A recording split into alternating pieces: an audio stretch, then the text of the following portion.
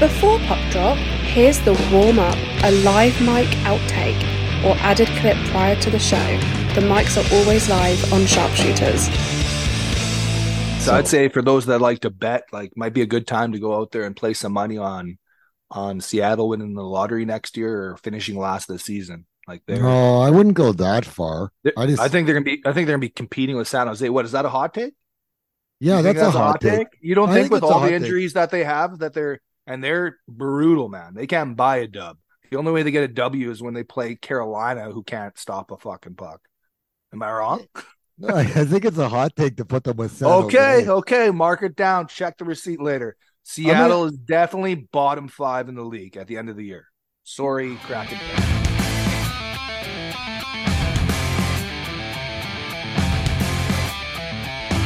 It's time to hit the ice. Here's your NHL outsiders, Tim Bigelow and Warren Smith, with the latest on the NHL's Western Conference Hockey Podcast. The puck drops now. Welcome to Sharpshooters. All right, this is Tim Bigelow, and I'm joined by Warren Smith for another edition of Sharpshooters, where we look at the entire Western Conference of the National Hockey League. By the way, if you're listening to us on your favorite, pod candy that you have, whether that's Apple or Spotify, give us a like, leave a comment, help boost up this commercial-free new hockey podcast. And Warren keeps reminding me that I've got to do shout outs for where to follow us. Although we're going to have to get this set up. I'm on Twitter. It's at the old podcast name at Sendiv Hockey, but it's me, Tim Bigelow. And I do post stuff around like the episodes and stuff like that. Warren's music that you hear off the top of the show, he's got a Spotify. Warren, what's that? It's Warren John Smith music. And that's on it has a combination of both bands. Yeah. Okay. So you got that, and yeah, both Servants and After Trust. But we've got both songs now. We've got a Servants song, right, for the clip before the show begins. Now we're using a Servants song. Poison Kiss, I believe. Yeah, which is a great track. So we have that stuff for you. We're both. Ideally, I guess we're both going to try and get up on Instagram and basically have some stuff up on the Twitter. Yeah, you have the Twitter and I don't, and I have the Instagram and you don't. So now we gotta join the social media world full tilt, I guess. Be more accessible to the people. Well, that's so funny. It's coming up on the horizon, but we're still going to talk the hockey talk that we're going to go through all the teams. Interesting night last night, Warren. First time, but it'll be one of 2 times this year that the NHL has 16 games and all 32 teams played. So kind of neat. Glad they finally did that with some staggered times so you could actually watch a few different games, which is kind of that was very cool, man. I was just my thumb was going crazy, man, on the remote, flipping back and forth on the NHL ice there. Hey, center ice. Like I said, I went from like Winnipeg, St. Louis to watching Edmonton and Minnesota, but I did, do a pullback and watch the entire third of that game, and so many games, like almost too many. But I like this. What you said was great, though, right? Like you can catch the end of every game, right? Or when it's like the most intense and the most entertaining. When everything's on the line, you get to catch the end of every game and catch bits and pieces of other games, obviously. Well, the whole thing about it is I hate listening to intermissions. So the fact that I could skip every intermission last night because there was something else to be watching instead of actual live game action. You understand how ironic that is, right, bro? Because we're doing a podcast talking and giving our opinion on what we're watching, but you don't like to watch the people that are giving the opinion on what we just watched. You know what I'm saying? Well, if they do, but sometimes they aren't. Like sometimes they just aren't. Sometimes they're doing little fluff pieces and stuff like that. And then most of it's like, they're jamming in, their 8 minutes of ads into 17 minutes, before this is true. Period starts, right? What drives me nuts is when you're watching watching the Jets play or something. And then all of a sudden there's a piece on Austin Matthews in between periods. I'm like, why are we talking about how Austin Matthews tied his shoes? I don't know. And it's the same with every market. Like some of them are better than others, but it's a lot of homer takes too, though. That's the whole thing on it too. I even flip which network. So I'm watching the Winnipeg St. Louis game for a couple periods with the home team broadcast, and I switched to the third to hear what St. Louis was saying. And it's just so funny because it's like everybody just watches their own local market. And then as soon as they try to make an opinion about any other team, they've never actually watched them play except against their own team. And how can you get any kind of reference point as to what you're seeing? So if we take that game or any other game for that matter, it's like when you've watched, okay, watch LA play Minnesota, Minnesota, Winnipeg, and Arizona at this point. Like to me, that there's more value in understanding what LA's like, or any three of them are like, based on the other watching them against other teams. If you're just watching LA games, like you don't know. The St. Louis thing was like, and I said this to you early on, I'm like, they get caved in defensively a lot. So I'm not going to pat Winnipeg on the back for doing the exact same thing that I watched Seattle do, I watched Dallas do, I watched Arizona do. That's a St. Louis is slow. And what's the word I'm looking for? If the goaltender, Jordan Binnington, doesn't stand on his head, it's a lopsided score. And if he does stand on his head, it's a close game.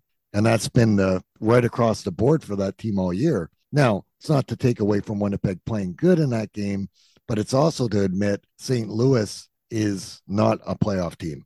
And so that perspective is kind of So you put a little less stock into it for sure. You always kind of have that angle, and I'm kind of the I'm kind of the other way around. I'm definitely open about being a homer when it comes to the Jets and my teams in general. Like to some extent, sometimes I try to pull back from it a little bit so you can take that different approach like you do. But yeah, you'll get there. You'll get there as we do more of this stuff. Yeah, that's the thing. Like now I've already found, like we just started this podcast.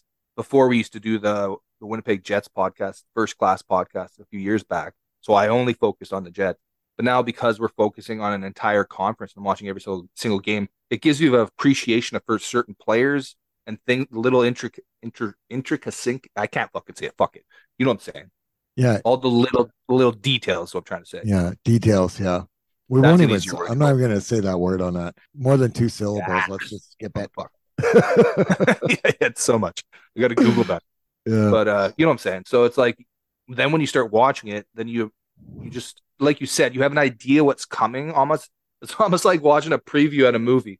You have a better idea of what to expect when you play your team. And yeah, you kind of have that expectation. Well, I've seen this movie before. It just happened when they played this team. So Yeah. it's like if you are who you say you are, who I think you are, then you should be able to handle it in a certain way. And if you don't, then then you're really not showing me much kind of thing. And if they do, you kind of look at it more like they're just doing exactly what I thought they do, like how I'd write it up on the chalkboard. So you don't enjoy the moment as much. I feel like I kind of just I try to really enjoy the moment and appreciate the good things that are happening. You Oh, know, I and do. I do, but it's not even from a cheering for either team anymore.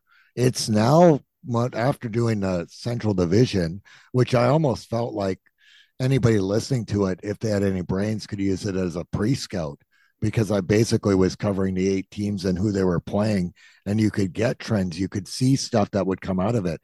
You add another 8 teams to it, and maybe it won't be as into the details on it, but you're going to have a kind of good frame of reference on where these teams are at. And then you're just rooting for good plays. And I don't care if it's that's like, cool too. Yeah, I like, definitely get that. I'm kind of finding myself doing that more, but at the same time, it's like I like rooting for a team. I think a lot of people do. It's like so that perspective of being a fan, it's like automatically the ref makes a call, and if you're listening on the Winnipeg broadcast, that's a terrible fucking call. But if it's on the St. Louis broadcast, it's the opposite perspective. yeah, So it's like it to be invested and care about the outcome of a game.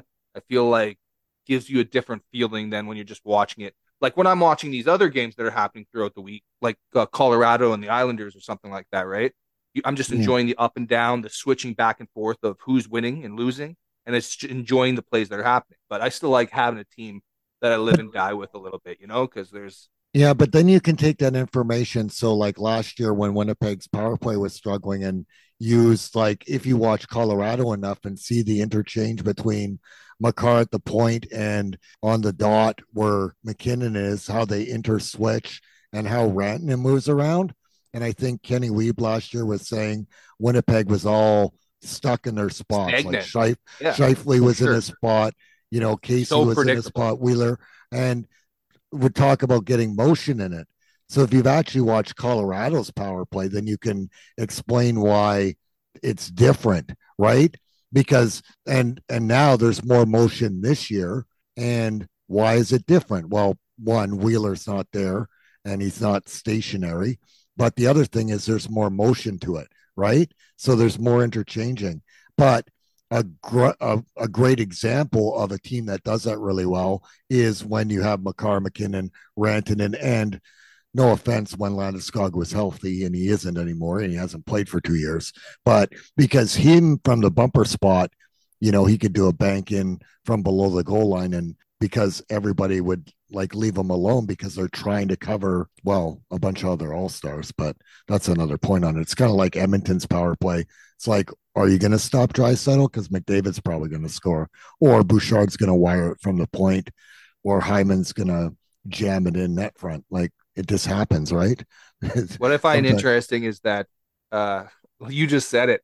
That term bumper, that was not a term like 5 years ago. Even all of a sudden, it's a catchphrase that everybody used. When I was growing up, you just called it. He was in the low slot. He was by the hash mark. You know what I mean? And like now, it's like so many teams they use that spot.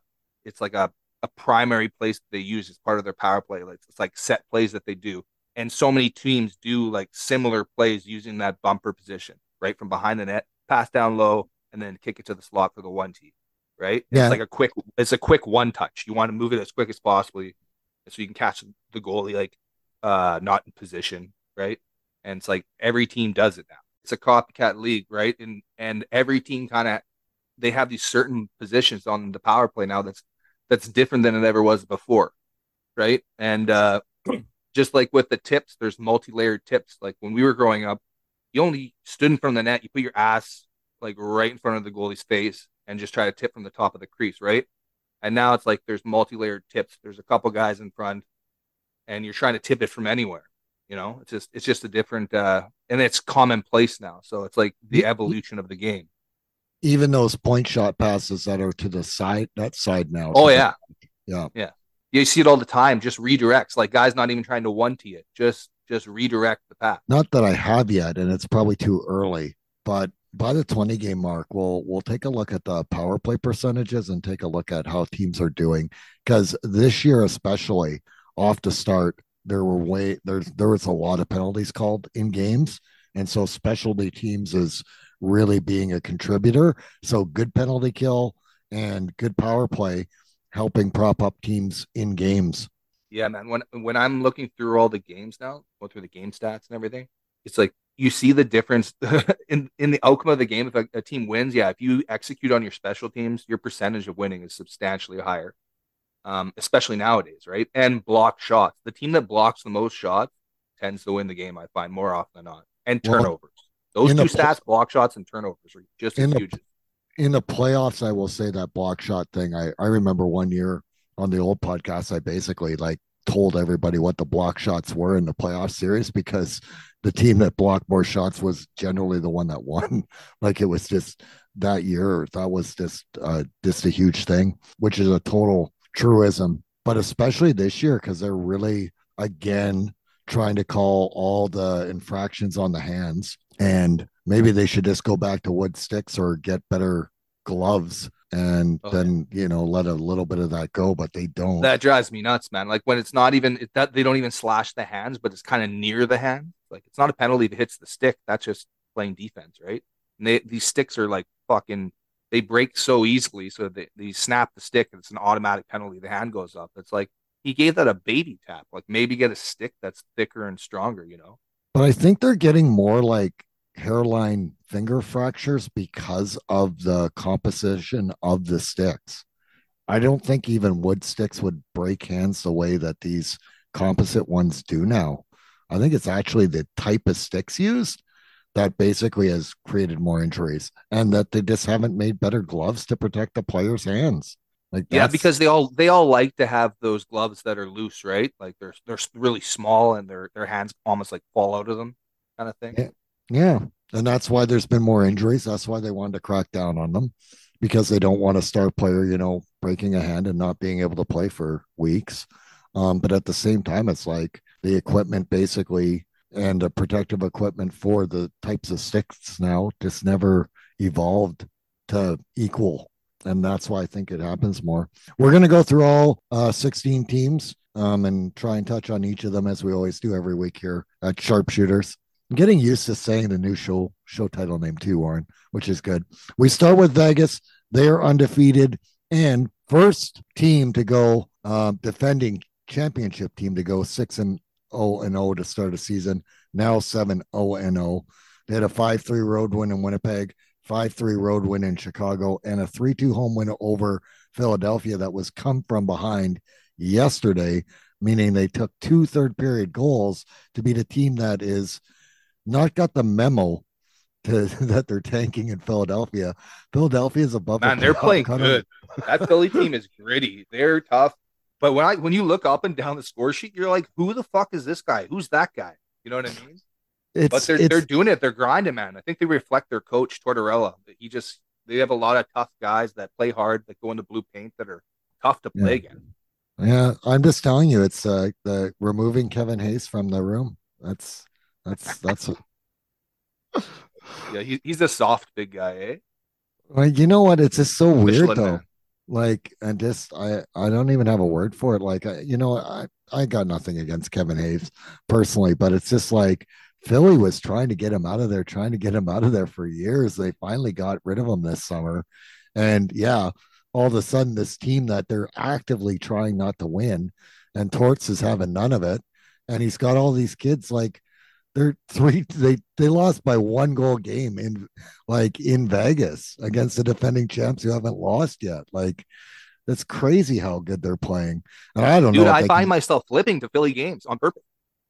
Like so is this crazy. And this is when like Alex Martinez did return. Zach Whitecloud still hasn't played a game, and Alex Petrangelo's been out of the lineup all this like after a couple of games. Like they've got like half their, or 2/3 of their decor, and we talked about that last podcast, and yet they're still finding ways to win. And I actually think Logan Thompson's kind of like going to try and steal back the crease from Aiden Hill, but neither of them's lost a game, so I don't know. You take that on that, right? Yeah, it's hard to complain too much when you haven't lost a game yet this season. Yeah, I think they've gone 4-3. Like they're almost doing split duty right now in net. So good on Vegas, and I mean like double digits on the goal differential, plus 15 right now. That's a stat, and I know people, when they talk about stats, but that goal differential, it's very rare a team has a minus goal differential and ends up being a playoff team. So that plus 15 right now on the goal differential it's almost double of the next closest team in the Pacific Division that we'll get to. You know what they're not having, man? Is they're not having a Stanley Cup hangover. Yeah. This guy right here said Stanley Cup hangover. It's a commonplace thing, man. But they went out on the road first, did they not? They had a few games on the road. Or am I wrong on that? I thought no, they would have raised the banner opening night. They play at home, but then they went out on the road. I think. Then they went out on the road, and they had it's one of those things. Though I wonder, they had a weaker schedule to start. Okay? Yeah, they did. I feel like there's a level of so if you're gonna make mistakes because it's the start of the season, and maybe you do have this slight hangover, you're playing teams that don't capitalize on opportunities that are given to them, so they're allowed that little bit more flex. I don't know. That could be part of the situation. And then they just found their groove right away, and you get that load of confidence. Yeah, like the toughest games they had so far, I think, were Dallas and Winnipeg, and they found ways to win both those games. But other than that, it's a pretty light schedule for them so far. Some stuff at the end of the day, 7-0 and 7-0 though. Yeah, they're still winning. And you got to win those games. You can't take for granted. We've seen that already. With the win Chicago got, not to go reverse to first and back. But like when Chicago won a couple of games, that's the other team's basically thinking that's already in the bag. And you can't do that in the NHL on any team. Like that's legitimately what you can't do. But we'll see. Like they're gonna have some more challenges ahead over the season. Oh, let's not forget they're missing Pietrangelo, one of the best defensemen in the league. Yeah. Right. And that's crazy. And so, they keep rolling, but they've got the depth. They've been doing good. Speaking of teams rolling, Colorado with 3 more wins since we last did a podcast. So they're 6-0-0. They are a plus 16 on the goal differential.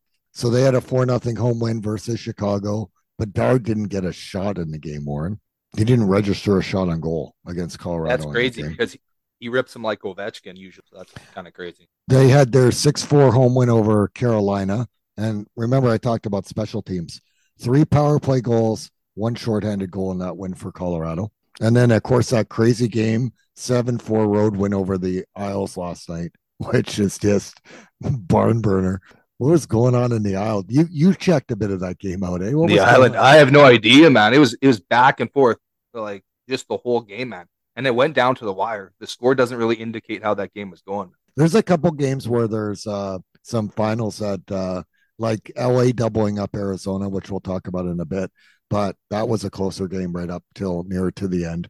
I'll tell you how that went down. But my goodness. Now, here's the thing. We talked about workload and load management. That's the word. There's another word. There you go. You hear sports podcasts. We almost need Kawhi Leonard, bro. That's where it all started. Yeah. I was just like San Antonio back in the day was pissed, man. Their fans were like, why is he playing like 1 every 3 games when he's like borderline MVP? You know what I mean? I don't know. We should just have people sponsor the show whenever we say load management, and they get lots of, or make it a drinking game and then they'll just get fucking hammered. Yeah, we used to do that on the old First Class Pod, eh? Keywords. But was that when we did like, we got love for Bayek, but was that when we did Bayek, was it like Bayek blunders when he said Karam or something? Is that it? Yeah.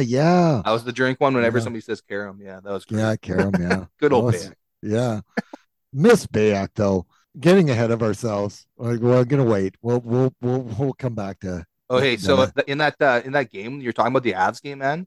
You know what's crazy is that O'Connor got shorthanded goal in 3 straight games. Like that's pretty nuts. So, and we talked about that. Like I talked about that last year, but you weren't doing the podcast with me about how they were so depleted last year. Like Logan O'Connor and Cogliano for like games were like the second line instead of the fourth line.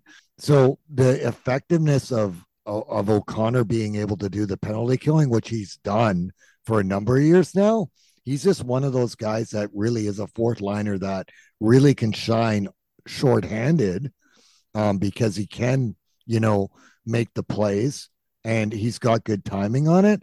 But if he's playing too many 5-on-5 minutes, it's like his effectiveness as a penalty killer goes down. Right now they're healthy. And, he's got 3 straight games with a shorthanded goal. I'm not surprised because within the right, usage, he's really good as a penalty killer. So I'm not surprised. He's been doing that for a number of years. I think last year, down year, because he had to play up and down the lineup. Like he'd like go to the rink and be like, oh, am I going to play, 10 and a half minutes on the fourth line, or am I playing 17 minutes on the second line tonight? Like for sure. The Avs were decimated last year, man, for a long period of time. Yeah. So, I mean, that's kind of, I just look at Logan O'Connor, and if he's situated in a bottom 6 role and getting to do that penalty killing minutes, then that's his like wheelhouse for that team and provide secondary scoring and shorthand goals, I guess, in that game against the Isles too. So, but that power play is something to behold, even with Landeskog hurt. It's just really good. Again, like we talked about that before we started going through the teams here. So they remain undefeated. The other team that was expected to be near the top of the conference was Dallas. Actually, that's who I picked to win the conference. You picked Colorado. You're looking good. Oh, one more thing, Warren. Yeah, we're both looking good so far. Well, on the Central Division, anyways. But I mean, everybody had one or two Colorado, Dallas. I mean, they really were set up to be, as long as Colorado stays healthy and as long as, you know, Dallas has the consistency with their players. But I was going to say one more thing. Unlike Vegas, Colorado has had Gorgiev play all 6 games so far, and that's when I was bringing up the load management. I don't know how long this can go. I thought he played too many games last year. That's why they lost to Seattle, and that's the one thing I don't like about this. Even though they're 6-0-0, I don't like that Gorgiev has had to play every game. He's not playing 82, and he shouldn't play more than 50. And they're going to regret that. And I don't know. I don't know unless they basically go Dude, and I trade. think our Colorado viewers are not like too butthurt about and worrying about anything when their team's undefeated so far. I hear what you're saying, but man, Gorgiev's been playing unbelievable as well, right? Like he's been playing pretty sick.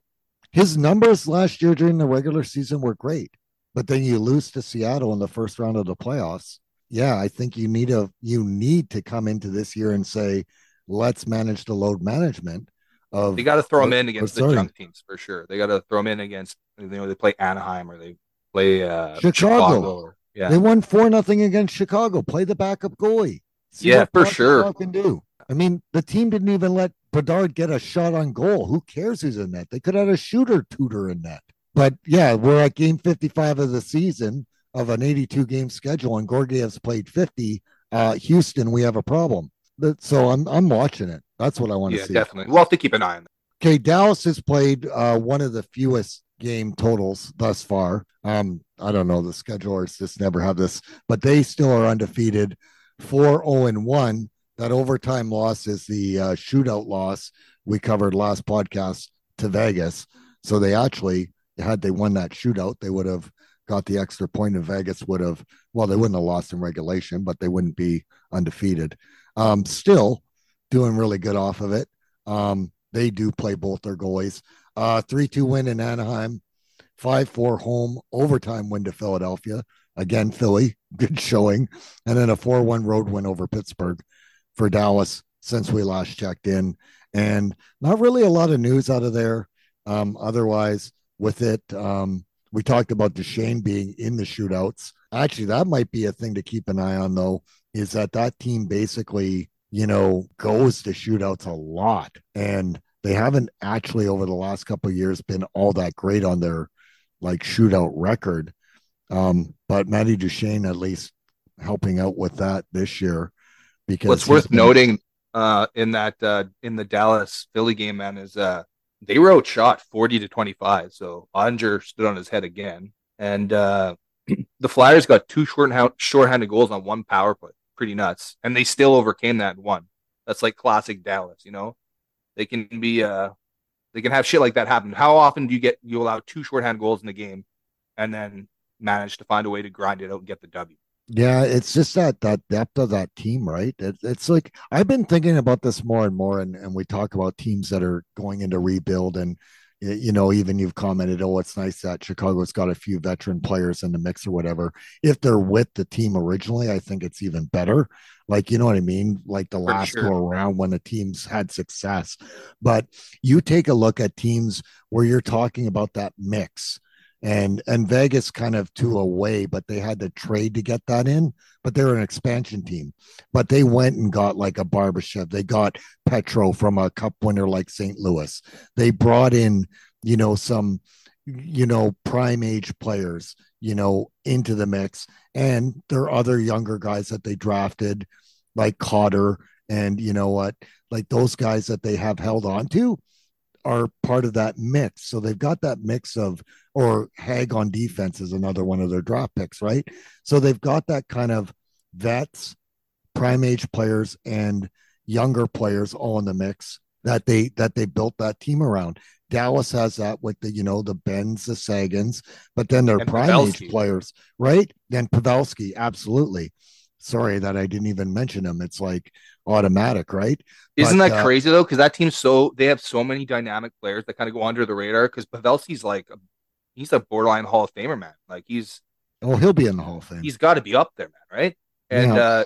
but right now, like the young guys always they're always like the hot take topics, right? Like the Hints and the Robertsons of the world that But, are but it's unreal. that But balance. It's that balance. So, okay, so exactly, take the forwards. You just talked about like Sagan, and then they added Duchesne, right? Another veteran. But then they've got their prime age players. So you got the Rope Hints. Radek Fax is a prime age player still. you haven't They've mentioned got they had Ryan Suter as well, right? Yeah, well, it's veteran, and we could do the same with the defense, right? So deep, Yep. like, but and then you've got the younger players like Robertson's not quite prime age yet, just about to turn it. But then you've got the rookie last year, Wyatt Wyatt Johnston, Johnson.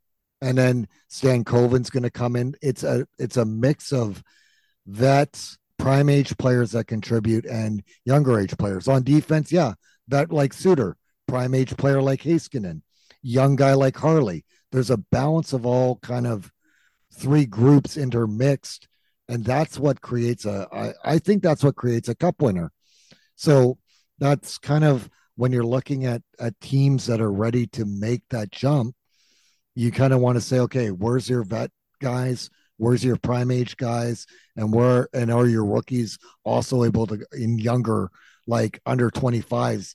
Are there two, three, four of them that can contribute that are making like the league minimum because they're on their entry level contract? Like that seems to me the mix. And I think the teams that are, that can do that, that's the teams that are You need winning. to be able to bring them in and know that they're able to play for you right now. They can learn from the veterans and everything, but the weight of the world isn't on their shoulders because you have so many players that produce but have been doing Yeah. it for a long time, so can kind of like share that wisdom, pass it down, and then you have that youth enthusiasm, which helps the veterans get even more pumped up. It's like you said, it's the mix of the two. And that's why I said to you at the beginning of the year, I didn't think Jamie Benn was going to kind of regress from last year because I'm like, he'll still be out there with Wyatt Johnston. And Ty Delandria, too, is another guy that's just coming near to that prime age 25 age group. And so there's that energy of that youthfulness, like with the veterans. Like it's a good mix. Look, if you ask me right now, if I had to pick a GM in the last 5 years, that I like say I owned a team and I had to get a guy that was going to build my team. I think the GM in Vegas would be one guy, but the other guy is Jim Nill in Dallas. Because you can sit down and when you depth chart stuff, you can just sit down and you can see what Jim Nill in his head is doing. Okay, I'm gonna have this guy, I've got this guy, all these positionals, like this the way it's set up, and they How about still Colorado? draft. Colorado, they're Sakic did it. talent from within. They drafted like all these sick players. You know what? McCarr came out of a junior league. Didn't even Yeah. play college hockey. Didn't play in the CHL. They drafted. They were taking a flyer on this kid who could have been a big flop. I can't remember a few years back. The Flames picked a guy that was playing in major junior hockey, and he ended up being a complete bust. You know what I'm talking about? No, I He's can't forward. remember who it was. I can't But remember, yeah, but he's brutal. There's a lot more stories of that happening than what happened with McCarr, who wins a Norris Trophy and is like closest thing to Bobby Orr our generation has. yeah. But Well, actually, technically, I guess he got to the one of the point total marks just in this last little time frame before Orr did. Like he yeah, basically got to whatever point total or some total that Orr had the record for prior. It's crazy. But yeah, you would build your defense around Cale Makar now. Most teams would want to be able to do that, but at the same time, yeah, there isn't a Cale Makar in the NHL draft every year. Good luck with that. You know, yeah. There's a lot more swing and misses than crushing grand slams. Yeah, but Joe Sakic is the one I credit for building that team. I'm interested to see Chris McFarland taking over. It's kind of like, Stevie Eiserman put together Tampa's teams for them to win, but then he moved on and the other GM took over in his place. But Tampa's not kind of maintained that success. Now there's cap constraints and all that stuff to it too. But Colorado, they're in win now mode. So they basically have gone with this core and they traded like Alex Newhook away. They're not, you're 2, 3 years out. Colorado's like, see you later, you know?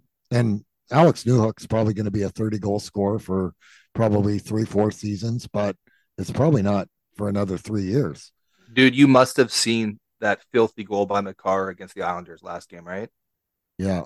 Unbelievable, man. Backhand, bar down, short side, just absolutely jaw dropping. It's so crazy, like the skill level on that team, though. But you get that. It's like Rantanen is amazing to watch, and but everybody would always like you're always talking about Makar, you're always talking about McKinnon, they will always talk about Landeskog, and meanwhile, it's like Rantanen's putting up 50 goals, and like you couldn't put him up for MVP because he's like the fourth best player on the team, third best player on the team. Yeah, I know. 50 goal scorer. Like, it's like, oh, can you win MVP? No, he can't even be the MVP of the team, let alone the league. I tell you one thing, guys that joined their team recently, like Tatar and Tatar was a good deal. That was you see that goal? Last game he blocks the shot, goes down the ice, and then he's on the boards and does like a spinorama back pass across the seam to Ratton, who just blasts it home to tie the game. I was like, man, that's a sick play, dude. And he kind of came out of nowhere. Nobody's talking about that deal, that move. For most of the summer, they're talking about how Tatar, who's been a 20 goal scorer like consistently for years, wasn't signed with anyone.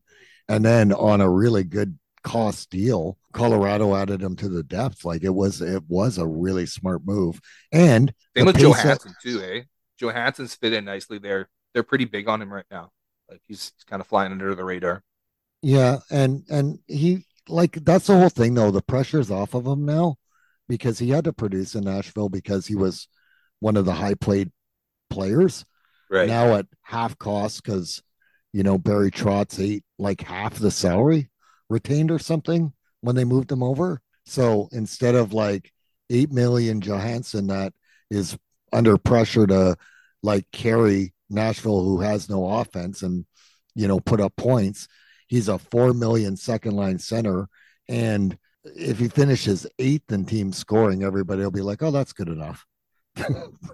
Like, very similar to like Matty Duchene too, eh? When he came in, he was like the guy. And then everybody in Nashville hated those contracts because they were terrible contracts. Like at $4 million, Ryan Johansson playing second line center or even third line center, that's not too bad on a good team. But if that's a guy that you're depending to put up 25, 30 goals a year, and same with Duchene at $8 million, it's not a good deal. But Dallas is not paying $8 million to Matt Duchene, and Matt Duchene's lucky to play in Dallas's top 9. Meanwhile, he had to play top line in Nashville. Like, it's a big difference. All of a sudden, you're coming out the third spot. Oh, and by the way, you're playing with Tyler Seguin, right? Like, who in Nashville? That's so crazy, eh? Those two guys, Johansson and Duchene, were like considered stars, like all-star kind of players that were like on the number one player on their team. Or when they were together, they were the one and two guys, right?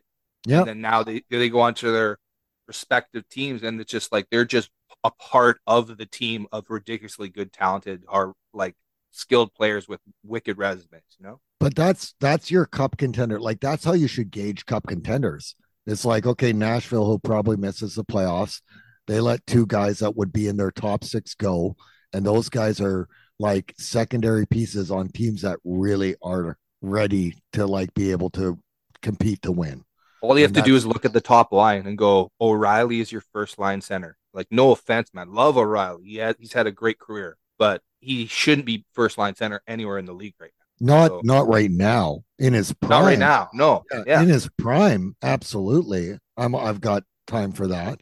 When 3 years ago when him and Perron were line mates, that was a great combo.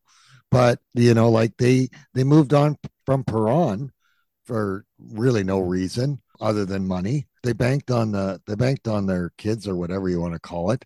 And that's going to take time. The cupboards are empty in St. Louis. So there isn't players on the horizon, right? When I look at them, I feel like they're kind of leaning on their young guys like Thomas and Kyrou there, like Marner, Matthews kind of thing. Although they're not on that level. But you know what I mean? Like they're tying their wagon or whatever you say, those young guys, and they didn't have the insulation to allow them to grow and to become those elite players that they kind of have in them. I feel like they're being forced into those roles a little bit too soon. You know what I'm saying? Yeah, but the rest of the time they've been drafting, like other than last year, St. Louis is drafting in the late first round, like Definitely makes it 25th, tough. 26th, 27th. Nothing, no offense against Jake Neighbors. He's their like best, most recent draft pick other than last year. He's a like 25th overall pick. He's probably going to cap out as a third line winger in his prime years. Where's the rest of the top six going? Like that's a big concern. Okay, we're gonna move on to LA. Not that we're apparently we're just gonna go everywhere, right? We'll move on to LA. Anze Kopitar, probably one of the best two-way centers in the game, is now LA's all-time game played leader, passing Dustin Brown, who's got a statue outside of the arena in LA as of last year. Kopitar, first ballot Hall of Famer for you? Yeah, absolutely. Yeah, I Two-time think Cup so. winner. He's a captain. And we'd probably be talking about Anze Kopitar more if not for Patrice Bergeron being in the league over the same time. Because you know what? If you look at the points that Kopitar's put up compared to Bergeron's, he's actually got more points. There's an argument to say that Kopitar, you know, like I'm not I going to think take I him, think actually think in many of those years, like Kopitar was on the ballot with Bergeron. and he's got more cup wins. Like it's a 2-1 right now. What about Like Drew Doughty, man? Drew Doughty first. yeah, for me, absolutely. I In think so fact, too, man. And he's I, still a beast, man. At his age, man, playing defense. Like yeah, it's like him. he's leading the league in minutes. Did you know that? He's like something like 26 minutes a Yeah, game. he got his health back finally. Like he played some years where he wasn't at full health, but it's like him and Brent Burns. Like you're gonna have to like basically somebody's gonna have to like tie them to like Yeah, the man. ground, Burns is a beauty too, man. Yeah, I right? love To have them like even like to get them off the ice. Like you're gonna literally have to like tie them to something to basically have them refuse to not go and play. Like no, I got all day for Drew Doughty. I think there's from an offensive perspective, from a physicality perspective, from two-way defensive play, like prime age Drew Doughty is probably one of the best defensemen to play the game. Yeah, Um, it's kind of crazy. Like, does he even have a Norris Trophy? I'm not even sure, I but don't that think he has one, man. That's crazy. And like you said, like two-way game, like the yeah, things he does, big hits. He still throws hip checks. Nobody throws hip checks anymore. he's And still he's still got such a he's just such a presence too. Like he just is he's one. chirpy, man. He's kind of like the Brad Marchand of defensemen, like a smaller stat. He's not small. He's not small as Marchand, but like he's not a big imposing guy. But he knows how to get under people's skin. Like I feel like if he's on your team, you love him. He's just one of those dudes. But then if you play against him, you respect him. But he kind of pisses you off a little bit. He's kind of like the only guy to me since like Chris Chelios of his generation that is that complete defenseman, but yeah, with an edge. So And that was another guy that played there's a late, right? Like played yeah. until his 40s, right? Well, yeah, like he basically played in Chicago for years, then went to Detroit and was part of like those cup winning with the Iserman, like on the back end of it. Um, Chelios set himself up with that. Like, I think he had like a wicked barbecue restaurant or something that all the NHL players go to and shit. And then finally he retired. Part of him would still like to be on the ice. He's that kind of guy. yeah, but he's that type of guy, and that's that type of for whatever reason, and I don't think Chelios won a bunch of Norrises either, but I don't know. Like that's if you have a piece like that on your defense, like it's kind of like Duncan Keith never won, in Chicago never won the Norris trophy, but Chicago's not winning those cups that they win without Duncan Keith on the defense. Like it's just sorry, that's not happening. Well, it And was it was the Keith Seabrook combo though too, kind of like Makar with Devon days, right? Those two guys, and he doesn't get as much credit. But yeah, Duncan Keith was an absolute beast. yeah, There's stories of him doing like his cardio sessions, like his workouts and stuff were like ridiculous. And that's why he could play like 26, 28 minutes a game. No problem. there was a nice deep pinch in the Arizona game by Doughty that leads directly to one of their goals in their 6-3 win over Arizona last night or the night before, I guess, when you're listening to this. And then also LA prior to that had a 7-3 road win in Minnesota, but then in between those games had a 4-2 home loss to Boston. Just to get up to speed on where LA is, they're technically third in the Pacific, 7 points 1 point behind Vancouver, who we're not going to talk about yet in the podcast. But LA's in that top three, and we expected to be in that spot. We're just kind of figuring out the rest of this Pacific division, which, by the way, we are going to like basically call out everybody else when there's not 5 teams from the Pacific divisions in the playoffs, just including last night's game, Warren, before we move on to talk about Minnesota. Only LA, Vancouver, and Vegas undefeated are above 500 point percentage in the Pacific division this early on. I know it's early in the season, but still, when compared with the Central, that's not supposed to be as good, has all but 2 teams at a 500 point percentage or better. And Nashville, they're only below it by a game. So Colorado, Dallas, Minnesota, Winnipeg, Arizona, St. Louis, 500 and better in point percentage. Yeah. Weaker division though, right? Weaker division, and only 3 teams are coming out of the Central, and 5 teams were coming out of Pacific. Said everybody but us. I still think it's a 4-4 flip. Although Tim's just bruising himself, patting himself on the back, patting us both. well, I am. It is true, you know. Facts don't care about your feelings. If you to check the receipts, right? Everybody across the board. All 5 teams are coming out of the Pacific this year. Central Division so weak. Yeah, look at the standings right now already, and this is going to hold. I really think that group of teams that we're talking about, and Nashville probably does hover just below 500 when everything's all said and done. But there's going to be at least half the teams under 500 in the Pacific when it's all said and done, minimally. Before we move forward, man, I just want to touch on that Bruins Kings game. A little shout out to the fight, the tilt between England and Fredericks. Did you see that? It was a banger, like back and forth, like just old school, just throwing haymakers back and forth. So if anybody hasn't seen it, check it out for sure. There's a squeaker goal by Marchand on Talbot. Remember I was saying I'm not sold on Talbot as being a guy? Like that goal was fucking terrible. Yeah, I'm not sold on Copley even as an NHL backup right now. I did not. We'll talk about that. Actually, we'll talk about it in the Arizona section. But I didn't think Copley played all that great last night in that 6-3 win. I don't know about that. Like that division's goaltending is atrocious. But I mean, the Kings, I hate to give them props. It's kind of hard. Definitely like a homer take because like I'm not happy with Dubois and the whole situation that went down. But like the Kings do look good. They're solid. They're deep. Yeah. Just the goaltending is a question mark. Yeah, it is. That's exactly what it is. Maybe the bottom pairing D, but other than that, yeah, no, they're going to be a playoff team. I think that's accurate.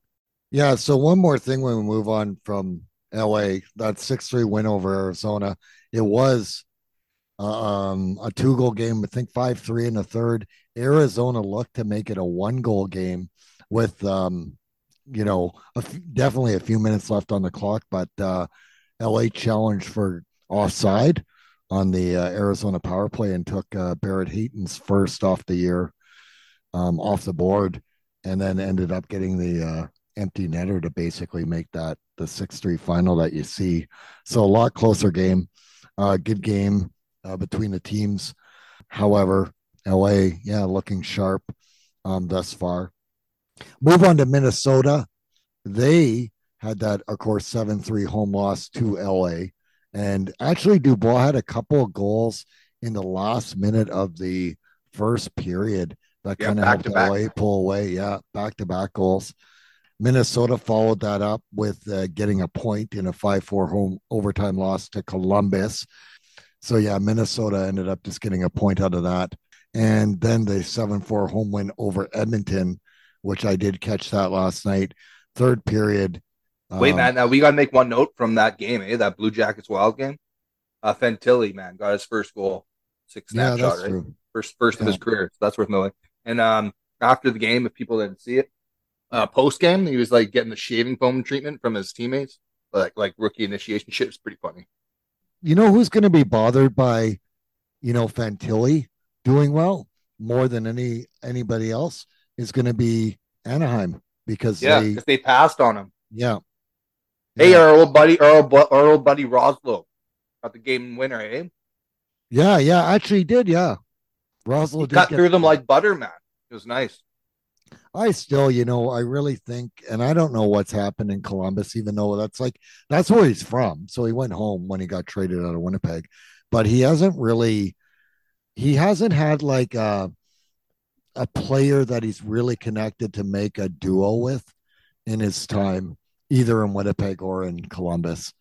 So he's just one of those guys. He might have 1 year where he just breaks out because he's got a lot of skill, but it just seems like he can't consistently bring it for 82 games. But Columbus has been a mess over the whole time he's been in that organization. Let's be honest. I don't know what to say. I feel like they're getting better though. Eh? They have some nice young pieces.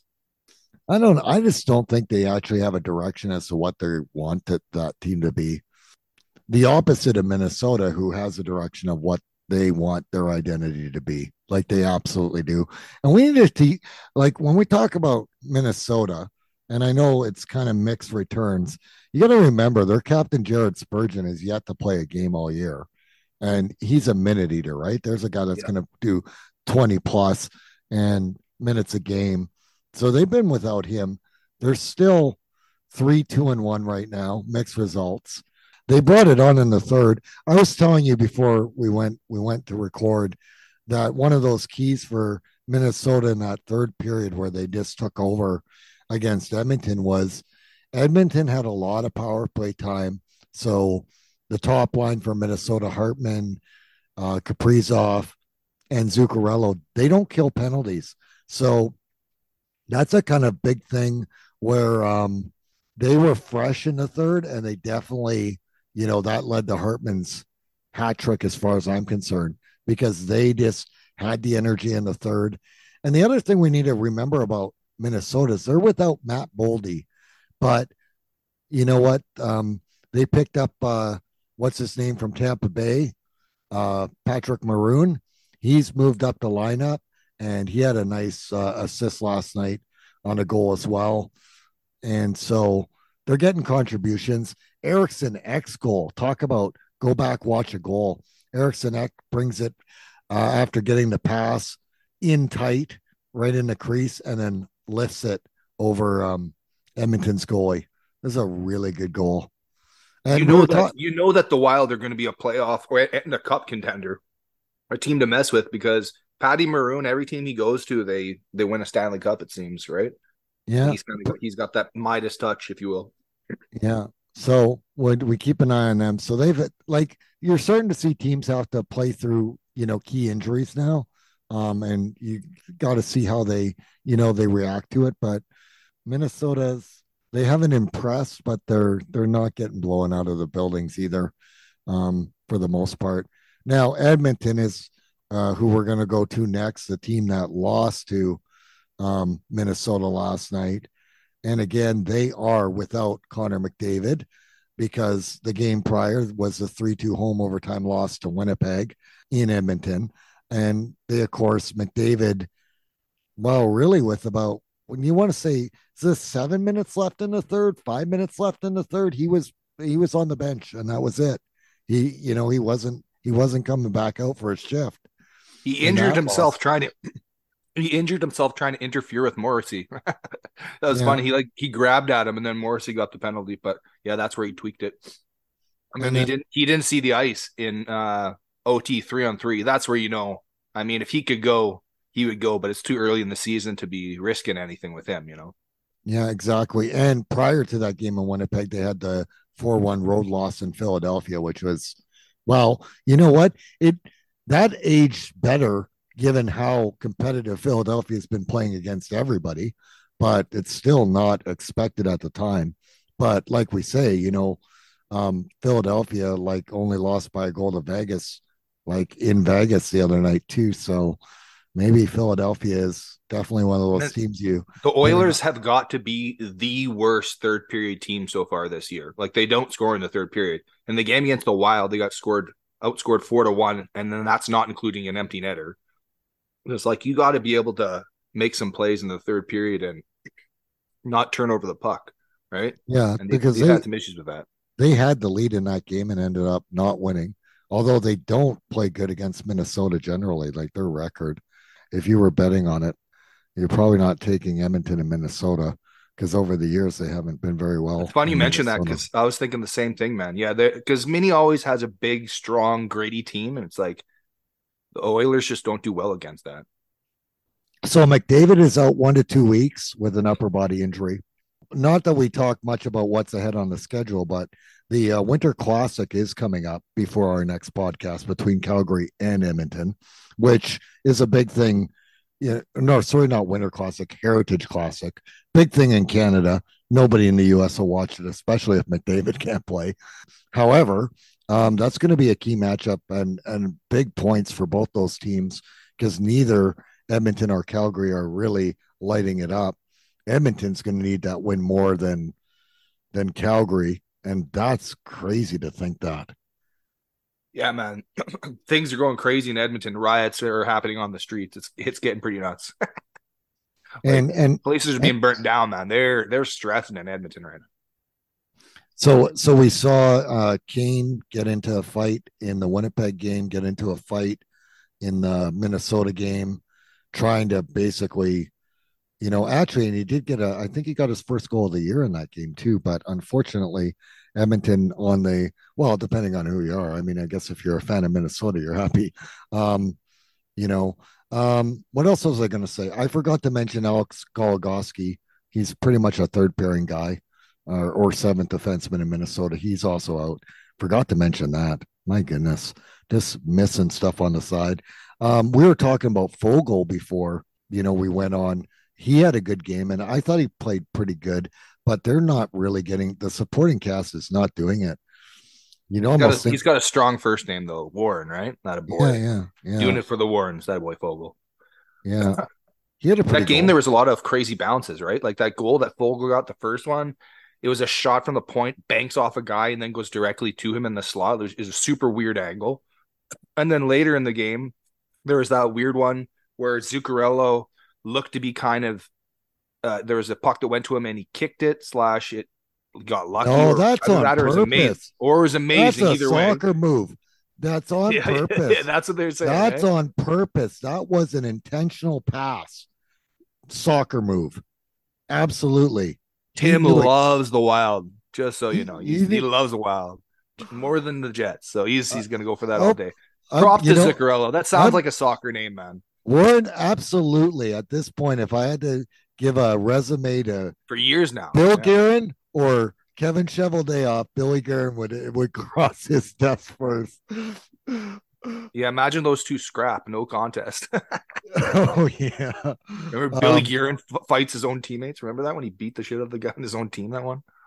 Yeah, Billy Guerin's a tough guy, and think of it, Dean Evason's a coach, and like when he played, he was not, and he was a role player, but yeah, he wasn't a guy that they built that team like that, like Marcus. That's why they went out and got a guy like Hartman. I feel like they've made a lot of moves in the last couple of years. Like it's important that the guys that they pick up like buy into like how they play. You got to be tough, right? To play in mini, you have to have a certain edge to your game. They want that. It represents Billy Guerin. It is in his image of the type of play. Like he wants you to show up every night and just do your best. And it is like they've got skilled players, but they've also built that team around. Like they went out and got Jake Middleton. Like basically had that breakout year in San Jose. Nobody really knew who he was prior. Basically wasn't really a drafted player. Had a 1 year in San Jose where he basically made Carlson look better because, Middleton can play in the defensive end. But, last night Middleton was jumping up on a rush, helping create, an opportunity for a goal. Actually that was another great goal where they did the chip. One of the Minnesota Wild did the chip right in the neutral zone. Middleton jumps up into play, and then they've got the goal on net. Like that was another goal. That might have even been in the first period. Man, there was a lot of great goals. Man, how about the goal where Campbell tried to corral the puck? It pops loose. Just horrible, like rebound control. It's like he had it, but then he let it slip off his stick. They put it in. And then how about like the brutal hat trick goal? Like no offense to Wild fans, but just admit it was a brutal hat trick goal. You'll take it though. But like Hartman's where he mishandles the deke, right? And just falls off his stick into the net. It reminded me of fucking what's his face from the Jets last year, who had like 2 goals, an empty netter, and that one goal he got, Koolman. Oh yeah, Coolman's goal. Yeah, it reminded me of that. The deke where and then just fell off a stick. He didn't actually do the deke. And but it wasn't like it wasn't an intentional Kucherov or anything like that. But whatever, yeah. you get a hat trick, right? 2 hatties in the game, actually, eh? Or sorry, not 2 hatties. Gordie Howe hat trick and then the hat trick. Kane got a Gordie Howe hat trick with the fight. Yeah, yeah, exactly. Yeah, goal and assist. Yeah. So Edmonton, they've got to get some points on the board. But yeah, Edmonton right now 1-4-1, 3 points. So in 6 games played, sitting 7th right now in the Pacific Division. That's it. And we're still talking about them. Hey, Vegas odds cup winner, man, right? Everybody had the Oilers winning the cup this year. Yeah, that's why when you put it on me and you're like, you have to make a pick, man. I know, just make a pick. I'm like, all right, fuck it. I'll go with the Oilers. Yeah. But they will get better. Bouchard's turnover last night was another part of that, right? It's horrendous. Yeah, horrendous. That one I'm not gonna, but you know what? Like Jake Campbell has to be better, but the team in front of him has to be better. Like that's the whole thing. Like defensively, they've got to, and I don't mean defense like the actual defense. I mean the forwards need to contribute. Like the way they're playing, there's people in Edmonton missing Kailer Yamamoto right now, and that shouldn't be happening. Yeah, well, that's what happens when you have one dub at this point in the season, They're missing guys like Yamamoto. So Winnipeg, after their divisional win over St. Louis last night, 4-2 win. Of course, they got the 3-2 overtime win on the road in Edmonton, and they did lose 5-3 at home prior to that to the defending and still undefeated champions, Vegas. That's where they're at. That puts them at 3-3 and right at 500, sitting in 4th spot in the Central now. I'm telling you that record is misleading. My buddy's a big time Red Wings fan. We weren't exactly chirping, but he was saying like, watch out for the Red Wings. And that's kind of aging. That's not looking so good because they lost to the Kraken, right? I mean, there's some bad bounces in that game, but the Red Wings have been super hot. But I mean, if you look at that Vegas game, the Jets were right in it, played extremely hard. A bounce here, a bounce there, a call here, a call there. That game goes differently. And they got goalied a little bit. Thompson played really good that game. And when the Jets played Calgary, first game of the year, they got goalie like crazy. Markkanen was unreal. So if you take those 2 games out, if those are dubs, you're looking at 5-1 instead of 3-3. So they're not going to be a walk in the park for Detroit. Yeah, no, and I get that too. And when I talk about that 4-2 home win over St. Louis, like the ice was tilted, but as I've said, and I don't want to jump ahead on St. Louis, but that's not the first game St. Louis has looked like the ice has been tilted in the early going ons in the season, even though, so I think, yeah, Winnipeg, but then Warren, that first period was boring, man. That was St. Louis Blues hockey, man. They were sitting back trapping, like playing that 1-3-1, it looked like. But they're not sitting back. Teams are playing in the offensive zone on them on the regular. And unless their goalie stands on their head, that's the only way the games are close. You got to do what the Jets did. Their scouting report was to do what they did when they got those 2 goals, bang, bang goals, was you got to get that like hash mark slot shot instead of trying to work it to the point. St. Louis is fine of keeping you on the outside, taking shots from the outside kind of thing.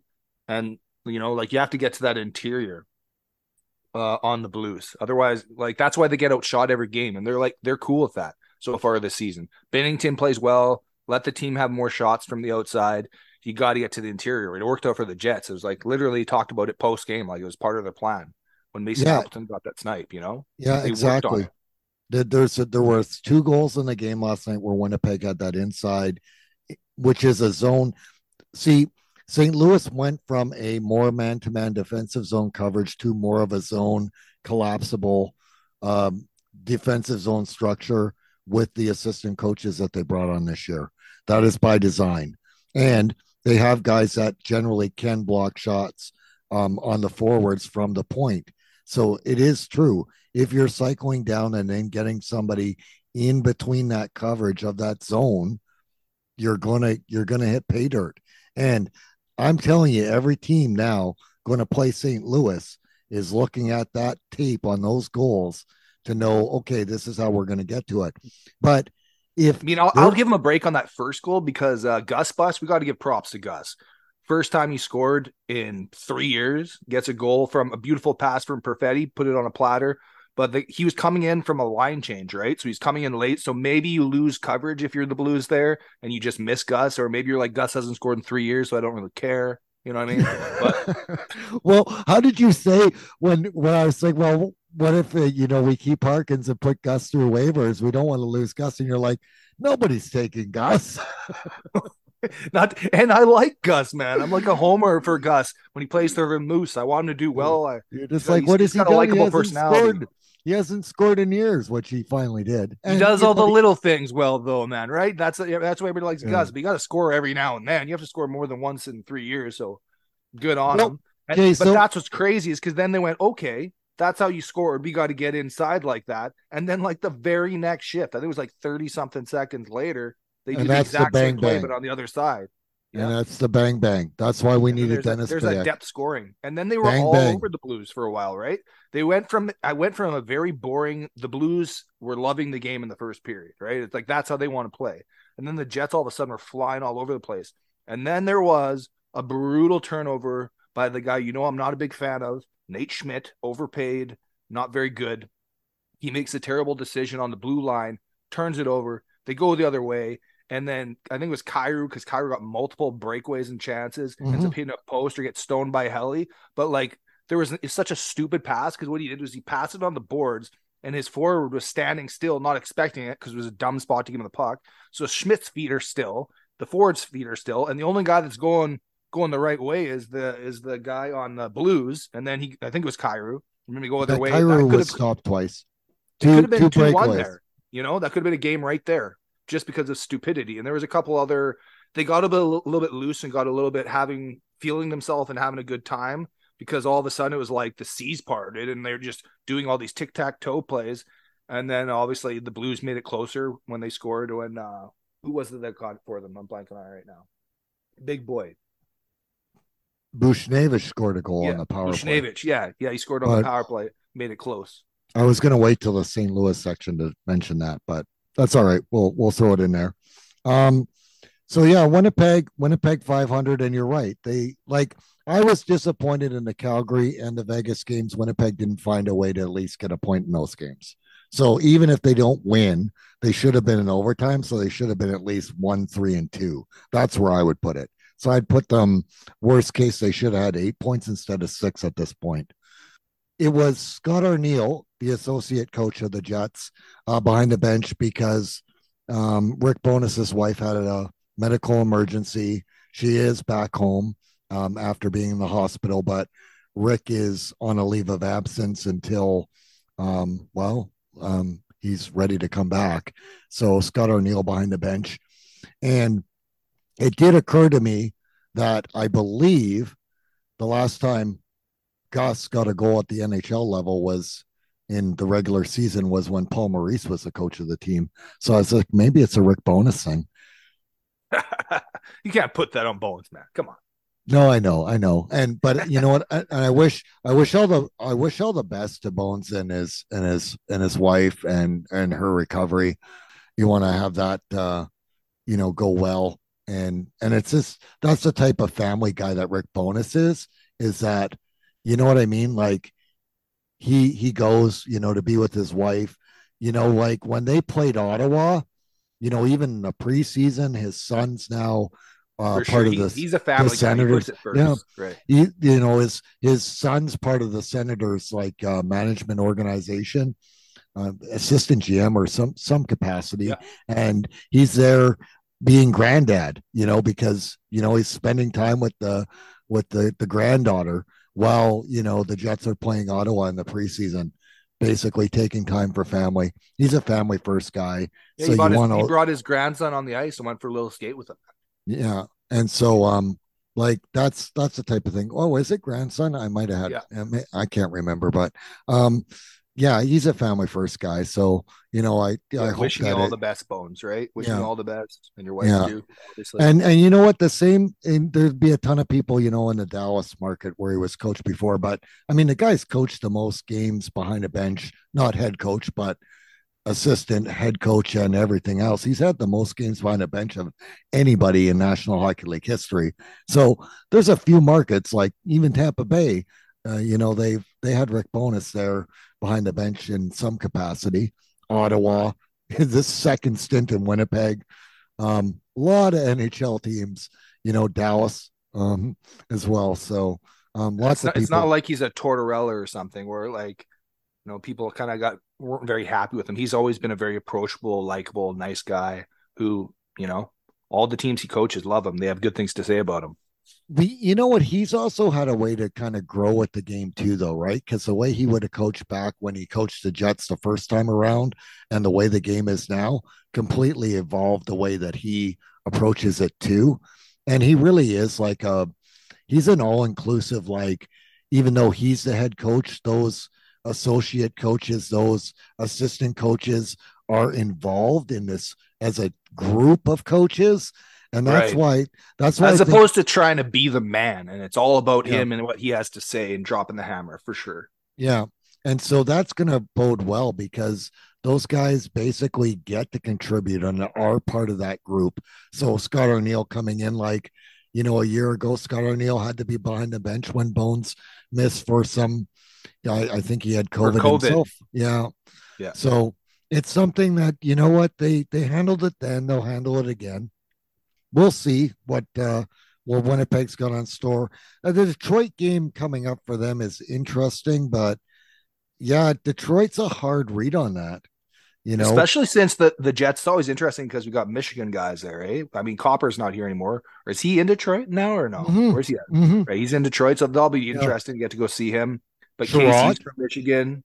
Sherrod's playing for And, Detroit this year. right, yeah. Yeah, it's well, I told you that Detroit teams like their draft picks that panned out and Central Division expats, like David Perron's on that team, And DeBrinket Alex from DeBrinket is Chicago. like the hottest player in the NHL right now. One of anyway. Well, he had that. Well, we'll get to that when we get to Calgary. We can talk about the Brinket again, because that's who he was playing when he got that trick. But that line's just money right now. Eh? He's playing him and Larkin are like the dynamic duo, and then they have who else is it on that line?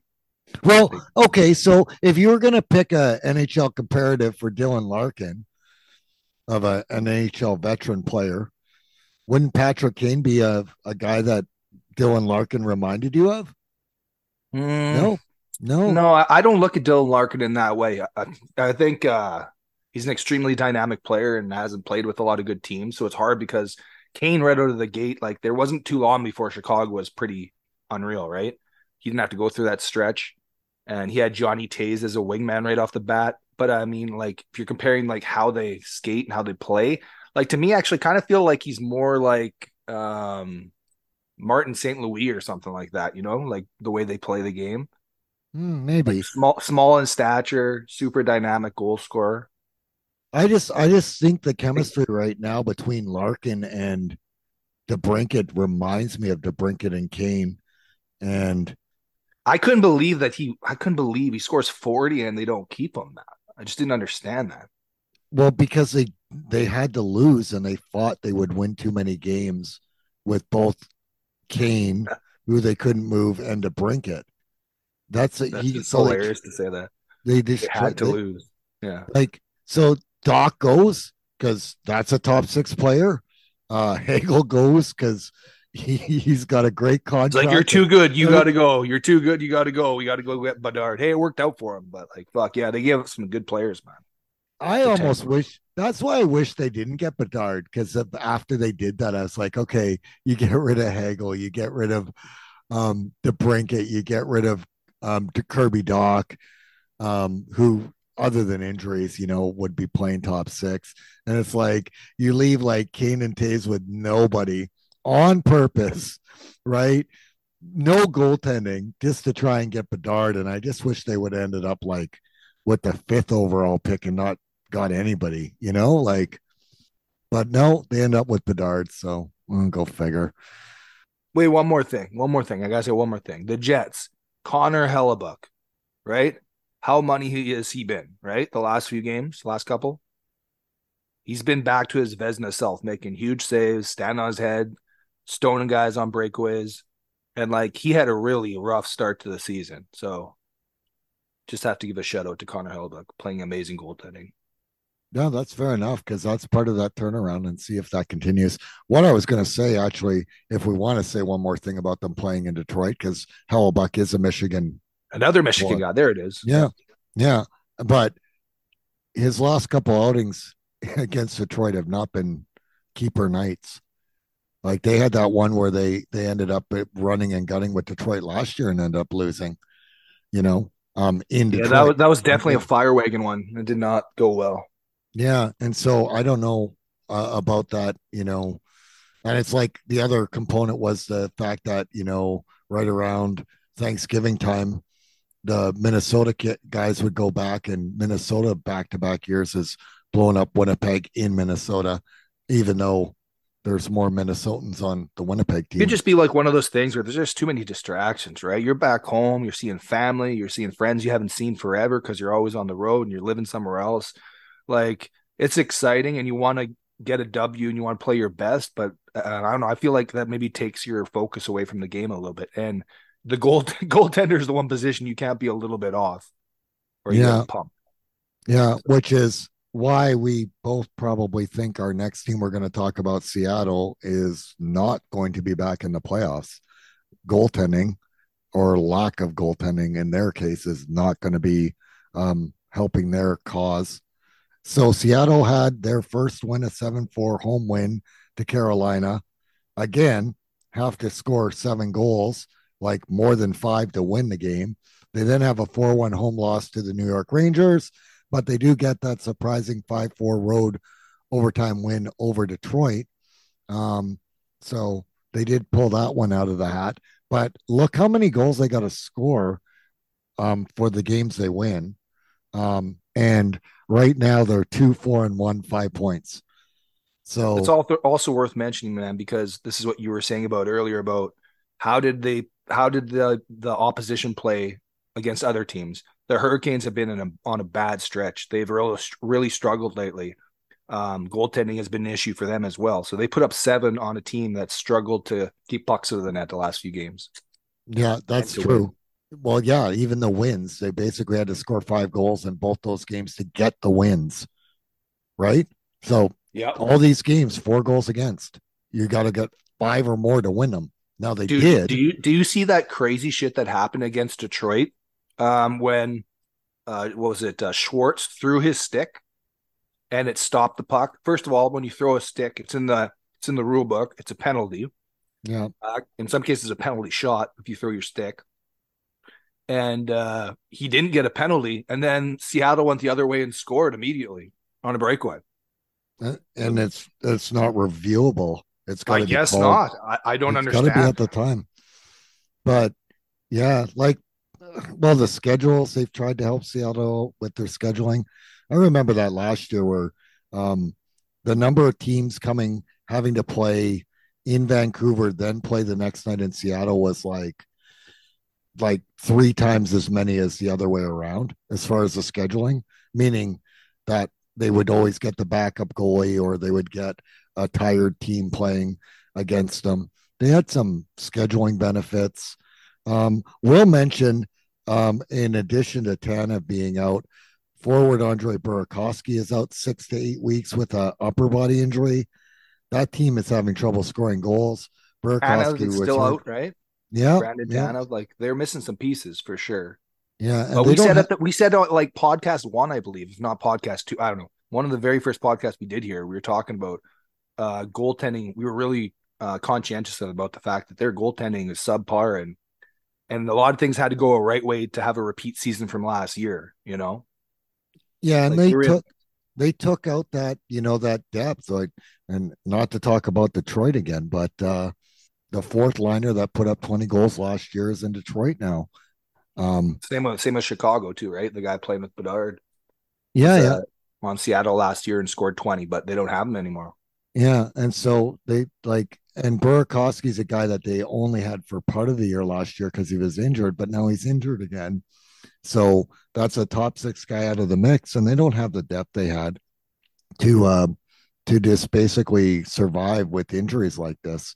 And Yeah, so I'd so, say for those that like to bet, like might be a good time to go out there and play some money on Seattle winning the lottery next year or finishing last this season. Like no, I wouldn't go that far. I I just, think they're gonna be competing with San Jose. What is that, a hot take? You yeah, think that's a that's a hot hot take. take? You don't I think think with it's a all the hot take. injuries that they have that they're brutal, man. They can't buy a dub. The only way they get a W is when they play Carolina, who can't stop a fucking puck. Am I wrong? No, I think it's a hot take to put them with San Okay, Jose. okay. Mark it down. Check the receipt later. I'm gonna. Seattle is definitely bottom 5 in the league at the end of the year. Sorry, Kraken fans. Okay, so the level right above that is like where you would probably peg Nashville, because I think there's going to be five teams below. Like I think San Jose is going to be below. I'm not sure Anaheim's going to be Well, much higher. the Predators are better than the Kraken, That's where I think they're gonna. I think that's where they're gonna be. and they Like I had think that. Saros, man. Right? That's the difference. Well, So okay, yeah, that's true. I that's do. the difference. Saros will get them extra dubs. The Kraken don't have a goalie that can steal a game or keep them in a game. You know, Yeah, okay. That might be the difference on it, but too many that's cheapies. about that's where I kind of you know what, I got Seattle and Nashville kind of. I think they're both around 450, like point percentage by the end of the year, just like just outside of the mix, but not good enough to get a like to be able to win the draft lottery. I think that's kind of where they're both gonna kind of finish out. But you could be wrong, maybe you could be right. Seattle, maybe they're gonna be right down there. Yeah, maybe Um, they'll get healthy. Maybe Grubauer will play amazing. Maybe if you'll get Grubauer that. can stay healthy too, that's the other thing. Like I'm telling you, I'm not picking see it like if Joey Descartes got to carry the ball in net, yeah, they could be very well with San Jose. Like I don't know about that. Goaltending's huge, but scoring goals, they got to figure a way to score goals, and they have injuries to guys they need to score goals. This is what I'm saying, man. They could go on a serious losing streak, like 2-8 in the next 10. You know, in the next 20, they might only win. If Yeah, they're lucky, they win 10 out of 20. That's what I'm saying. So yeah, oh, okay, yeah, I agree with you. we see, which is crazy because I was the guy initially. Like I'll own it. I was thinking of the Seattle from last year. I wasn't thinking about the guys they lost necessarily. I forgot about those guys, those depth guys. And now the injuries that they had, that didn't happen at the time. They were healthy. Oh, Sprong. How about mentioning Sprong now? You got to talk about Yeah, Sprong. yeah, that's it. That's it. The guy I always forget to name is Daniel Sprong. And then, of course, we did mention as well Ryan Donato. Both those guys put up goals, part of that depth and bottom six depth. Like, I mean, we joke about Donato being on the top line in Chicago because they don't have a proper roster. Everybody except for Bedard is a third liner. So somebody's got to play the first line. But when you look at it, Daniel Sprong was a 20 goal scorer. He's in Detroit now. And like, sorry, Kailer Yamamoto's not getting 20 goals like Daniel Sprung did last year. That's why I think there was going to be regression. Yeah, they're missing way too many pieces, man. And then now throw in the injuries. And they were a team that kind of like they fought tooth and nail to get in there, right? But I feel Yeah. bad for kind of for that the fan base for Seattle because they were really getting behind their team and they were an exciting, fun team to watch last year. Like seriously, they were one of the teams that I enjoyed watching. Like, I But think it's in the right direction. It's just that they've really valued this defensive, like their coach, Dave Hackstall, who did coach, I guess, a year or two in Philadelphia. But he's really a defensive kind of first structured kind of like the Pacific Division's like old Nashville coach John Hines type of coach, right? So like that system play where he's going to roll full four lines, and at the time like they were really big on having, you know, all the defense kind of play equally, like it's not like it's a star player, right? They're just kind of like this team first mentality. And I get that when everybody's kind of pulling their weight, but the team doesn't have that depth for that elite scoring to basically handle when injuries come because there's just too many guys missing. Like that's that whole thing. Like I look at the Burakovsky's injury and think, okay, yeah, but you don't have Sprong, you don't have, Tanev right now. Like, and I like Ty Karche, don't get me wrong, and I think you know absolutely Matty Beniers is good, and it's nice to see Jordan Eberle. He had the OT winner the other night, but And Jaden Schwartz too, big Jaden Schwartz man. Yeah, who's a former Cup winner, but Yep. yeah, it just there's not star power, and the specialty teams they don't have it. Right? We're talking about teams doing good off the start. That's the other thing. Seattle's power play is not a good power play, and they give up short-handed chances like it's going out of style, like they do too. And so it's a bad combo. So where they are at a -9 goal differential, that's legit. I think that's going to hold up through the year. I wonder if they are like, say they're not a bubble team and they're substantially lower down. If they trade off some vets, like let's say like a Yanni Gord or a Jordan Eberle, for a playoff contender. But I don't think they can do that. I think they just have to eat it and keep trying to again add to the mix. You don't think they do that to get some picks? Yeah, you know what though? I thought they still had enough picks going on because they have, done some where they moved on from guys. But you know what I mean? Like on the back end, they moved on from Carson Soucy too. I was not a fan of that. Vancouver's benefiting from having him and in the lineup. So I mean, there's a bit of that. I don't know. I just they seem like a team that's kind of in between. Like they don't really know who they are anymore. They don't have that identity that they had last year. Yeah, and it influxes. I think they thought they were going to be able to keep the same identity, but that lineup doesn't allow them to keep the same identity. So I'm not entirely sure. It's going to be interesting, but yeah, I think they're gonna struggle more than people think. They still have the best goal song though, right? They come out to Nirvana, right? Is they come out to Nirvana? Or it's their goal song. Lithium, I think. It might be when they score a goal. They haven't scored so many goals lately. I've forgotten what the goal song scored. Yeah, it's been a while. I'll have to pay close attention next time. It's a few minutes of silence, apparently. The crickets. Okay, we're talking about one team that's done really good in the Pacific ahead of schedule. Vancouver, 8 points, sitting second, 4-2-0. And this week, since we last talked to you, they did have the 4-1 road loss in Tampa Bay. Tampa Bay needed to win a game, but they get the 5-3 road win in Florida, and they follow that up with a 3-2 road win over Nashville. So Vancouver winners of the last two and sitting in second spot. We, of course, talked the last podcast about them starting with the two big wins in Edmonton, but because of those two wins too, that's really a 500 team through the other games they've played so far. Man, how about Pettersson playing absolutely unreal? He signed a new contract, did he not, at the start of the season? No. Wasn't it? No, he has no contract. He is playing out the year as a pending. Well, they better sign him because he's turning into like an elite player. And how about, it's Besser. Besser remember last year, all the talk about Besser being traded? And Besser's having a great start to the season, sniping away. Yeah, they revisited it. Apparently, Besser's contract was hard to move on from. They had said they would try and move him. They couldn't find a good fit. I mean, ideally, he would have wanted to go back to Minnesota. What does Minnesota not have? Any cap space to take on anybody. They had to let Dumba go. The year before, they had to let Fiala go.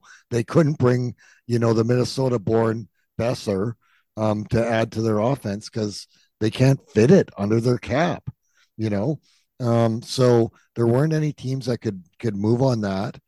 And look, I've got Pettersson's been a great player for them. He's their most dynamic player and has been. I just don't know. And I know, I've got all day for their coach too, right? And I've said this, Rick Tocchet when he was in Arizona, he got the most out of what he had.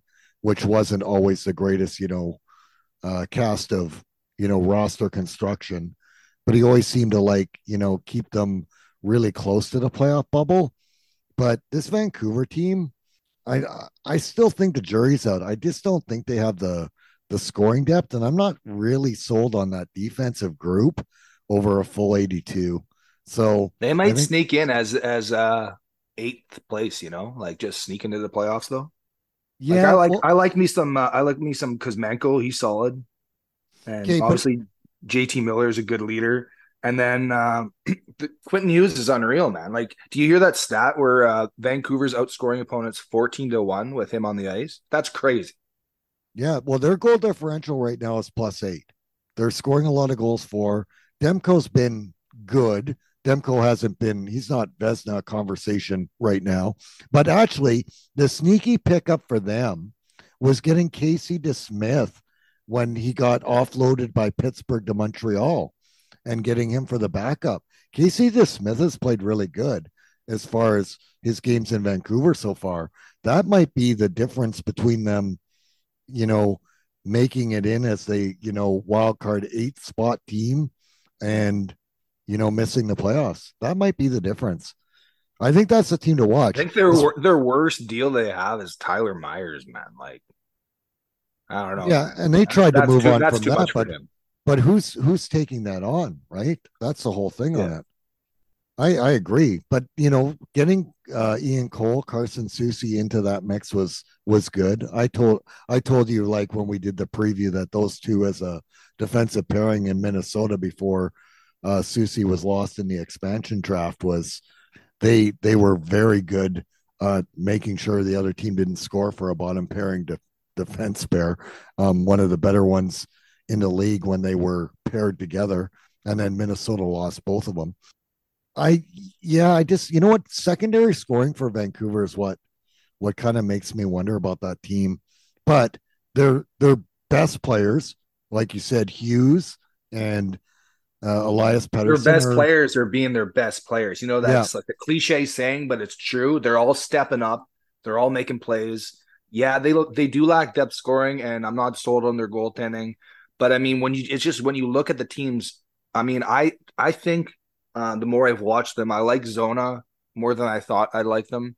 I think they're a team that could sneak into the playoffs. but here's I the don't know. thing. The Flames are bad. And I Yeah, thought they would be better than they are. And maybe it's just the start of the season. Maybe they'll get it together. Maybe, but they just don't. They look terrible. The Kraken obviously look terrible. like Um, you take it right now though. You got 3 guaranteed spots, right, for each division. Okay, so you got Vegas locked, and yeah. I mean we had to lock it. Could have locked it in the preseason that Vegas is going to be in above the playoff. LA locked. Yeah, Edmonton, despite their terrible start, they're going to be there. yeah, but that means like that's your Vancouver, Calgary, Seattle is that next group of teams that are going to compete for a wild card spot. Vancouver is going to be in the mix unless the Central Division team has 2 wild card teams, which I think is possible because the locks, Dallas, Colorado, you got Minnesota, you got Winnipeg, and then you got Nashville, One of St. those two Louis, teams is going to be there for right? sure. Yeah. There's one wild card spot that to me, Vancouver has a shot at if they're the 4th best in the Pacific, being ahead of the 5th best team in the Central, which is Which kind would of how probably be like last in year went. Nashville, right? Yeah, Yeah, probably be like in Nashville. Yeah, I think. yeah. Or Arizona, like if Or they can, Arizona. Yeah, yeah, right. right. That's kind of, it could be Vancouver, Arizona for the last wild card spot, whether it's Yeah. a 4-4 split or a 5-3, Well, we say to check division. the receipts. We should mark that comment down. Like right now, Yeah, those are 3 teams fighting for the bubble, probably. yeah. I'd even put it down to 2 teams. I almost say you could go, okay, well, let's start with the Pacific. We'll put the 3 teams. So you got Vegas, LA, and Edmonton going to finish in the top 3 in the Yep. Pacific. Okay. Then you go to the Central, you got Colorado, Dallas, and then Minnesota or Winnipeg. And then whichever one doesn't finish 3rd, that's one of the wild card spots. Yeah. Okay. Then that leaves that one wild card spot, which either is a 5th place potentially Arizona, or fourth place Pacific, Seattle, Vancouver, Calgary, if they, I don't know, get some guys that can skate. From I what I've feel seen bad. early on, I probably lay money. I don't know.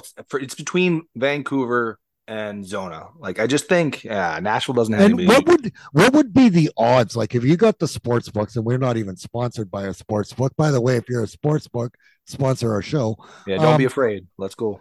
but you know what? If you look at Vancouver and Arizona on what you get on money to make the playoffs right now, that's a good bet on putting money on either of those teams to sneak in as that second wildcard team, like early on. Like there's something, and you can guys can get the receipts on that. I think it comes down to Vancouver, Arizona would be a good thing on it. Let's talk about Calgary then. Sure. 3-1 road loss in Columbus. Rasmus Anderson, late hit with leaving his feet with no time left in the game, gets a 4-game suspension that Gary Bettman upheld. Yeah. No surprise, because it's not going to the arbitrator. That's the only time these things get changed. If Gary Bettman's making the decision, and he said years ago, the staff he put in place he believes in. So he gave Peros, Department of Player Safety, right? So he upholds it. There was no way that was going to get moved. Bettman's not going to change the decision by the person he put in charge of the department. So if it doesn't go to an arbitrator, and it wasn't enough games to be able to go to an arbitrator, doesn't get reduced. It didn't. He won't be available for the Heritage Classic. I almost called it Winter Classic again. But that hit on Patrick Laine, injured Laine, although I guess he will get back to the lineup sooner than later. Doesn't appear to be as bad. But Rasmus Anderson out after that loss. Then they had that 6-2 road loss in Detroit, the Brinket trick game. And Patrick Kane, and we'll talk about this because he was, of course, with Chicago, although he had a cup of coffee and helped the Rangers get eliminated early in the playoffs because they just messed up their team chemistry, getting both Patrick Kane and Vladdy Tarasenko. They only got 4 cups added to the room, but then they couldn't, put line combos together to beat Jersey in the first round last year's playoffs. But Patrick Kane joining Detroit is a real thing. That may be where he's leaning now, especially if Detroit continues the start to the season they had. And that's a scary thought because the Brinket and Kane, well, you know what? From a perspective of like I said, cheering for players and great plays, nothing like Chicago before they blew up that team to, be bad for Bedard. The Brinket and Kane, especially in 3-on-3 overtime, was just a joy. Like the shortened season and his what an interesting career resume though. Hey, he goes to Chicago, then New York, and then he goes to Detroit. All original 6 teams. If you did that, yeah, and he might like that's yeah. Like Buffalo. They've talked, which would have him be playing close to home. But I honestly think the Brinket factor, because I talked about this last year before he got dealt and Ottawa was kind of hanging around. They were still in the conversation to maybe sneak into the playoffs, and it was like, man, they should go out and get Patrick Kane and put those two together. And of course, they picked up Chychrun and they were making a run at it. But Kane, here's the deal, Warren. You asked me about there's a reason Alex DeBrincat was traded from Chicago. Like Kirby Dach, too good of a player, top 6 player. DeBrincat, the leading goal scorer. But him and Patrick Kane, they are buddies. And if you have to, as an organization, get rid of a 3-time cup winner and you don't want him to stay, but you don't want to look like the organization that says, yeah, see you later, Patrick Kane. They want to make it look like Patrick Kane left. You take his best friend and his best line mate, and you pack him off somewhere else. And hey, let's not discount him going to play under the leadership of Stevie Y, one of the greatest of all time, right? yeah, well, I it's think true. that has some merit too, man, right? Yeah. But the thing with it is that Detroit's positioned in a spot where that makes sense to do it.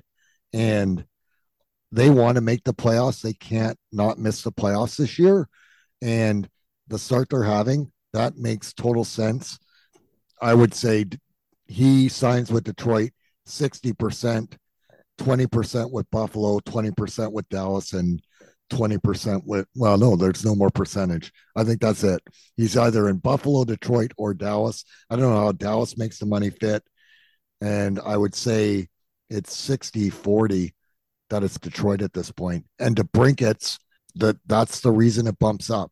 Anyways, we're supposed to be talking about Calgary. About the Flames. Brinkett, went off tangent and started talking about Patty Kane forever. But hey, that's how entertaining the Flames have been. Let's be serious. They have two guys on their team that have 6 points. Like they have nobody scoring goals. They got embarrassed in Detroit. That was a 6-2 loss. It was a blowout. They cannot compete with teams that actually can skate in this league, which is most teams.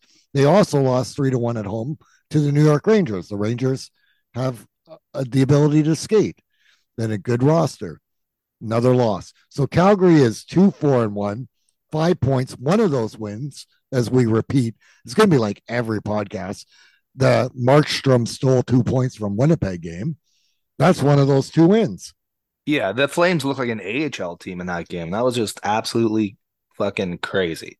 And that's why I said, like, they're going to be bad, man. Like, just watching them in that game, despite the fact they got the dub, and it's like, oh, that's a homer thing to say because your team lost. But, like, you watch that game over, and there's no doubt, like, they just have so many things going wrong with them. And then, sure enough, they've been shit ever since.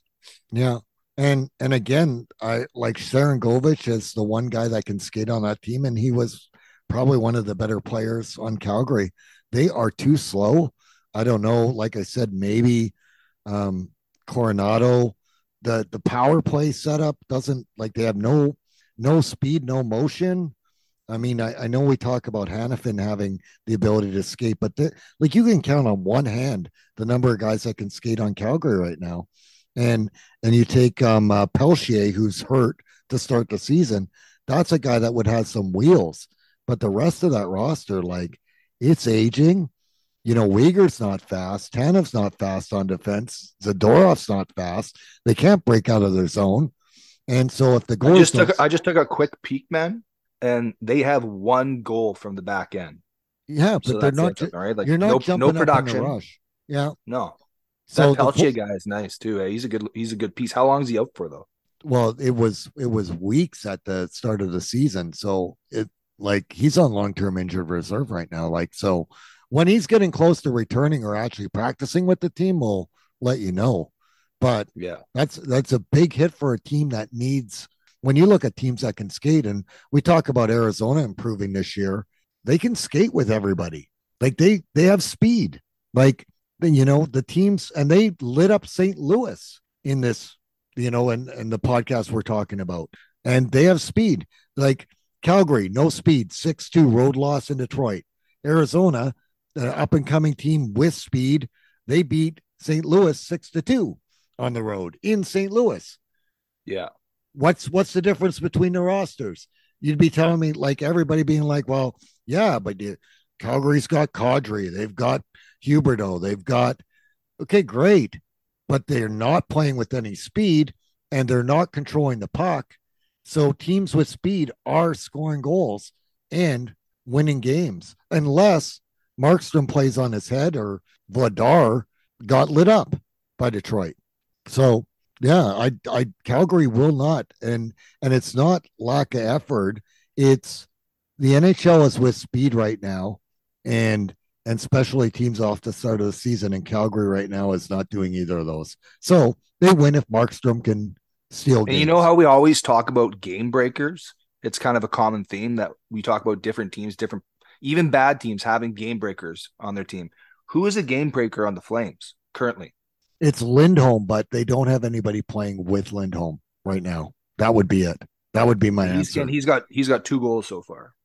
Yeah. So, but the whole thing is that Huberdeau and Lindholm have not worked together. There doesn't seem to be anything with Lindholm and Kadri, and it's like there's no speed. And so you get a guy like Lindholm, and you're not getting him your game breaker the puck. And that's an issue. Like when Tarasenko struggled in St. Louis's defense is old and wasn't getting the puck up to him. But when they had the ability, when they had Jay Bouwmeester, when they had Alex Pietrangelo, Tarasenko was a game breaker because they could get him the puck.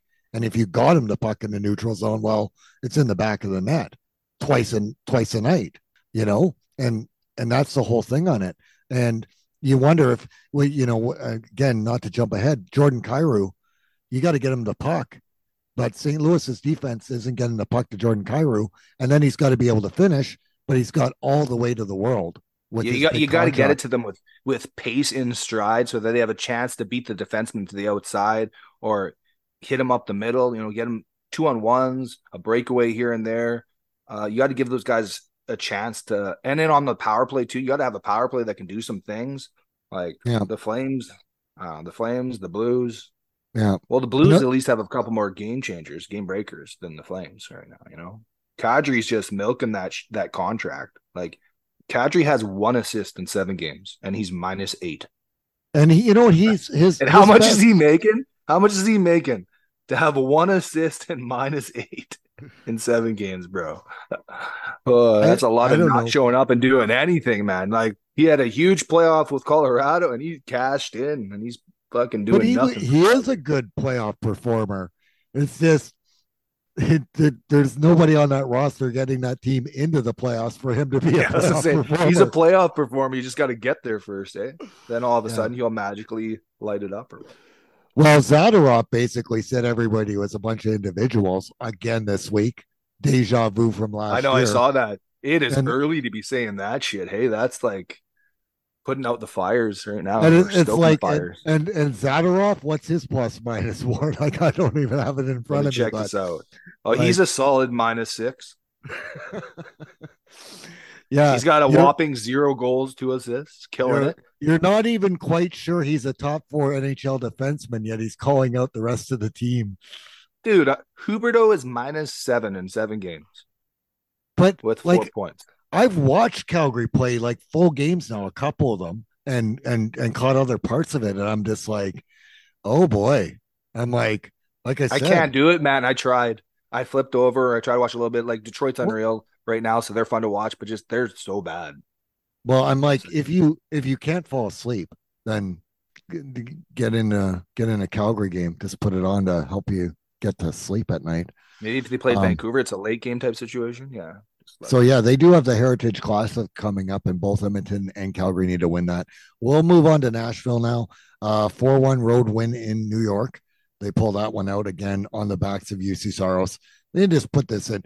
If Nashville wins games, UC Saros plays good. When they don't, he's either not in net or he gets lit up, like Edmonton did that one game prior. 5-1 home win over San Jose. It's San Jose. They haven't beat anyone.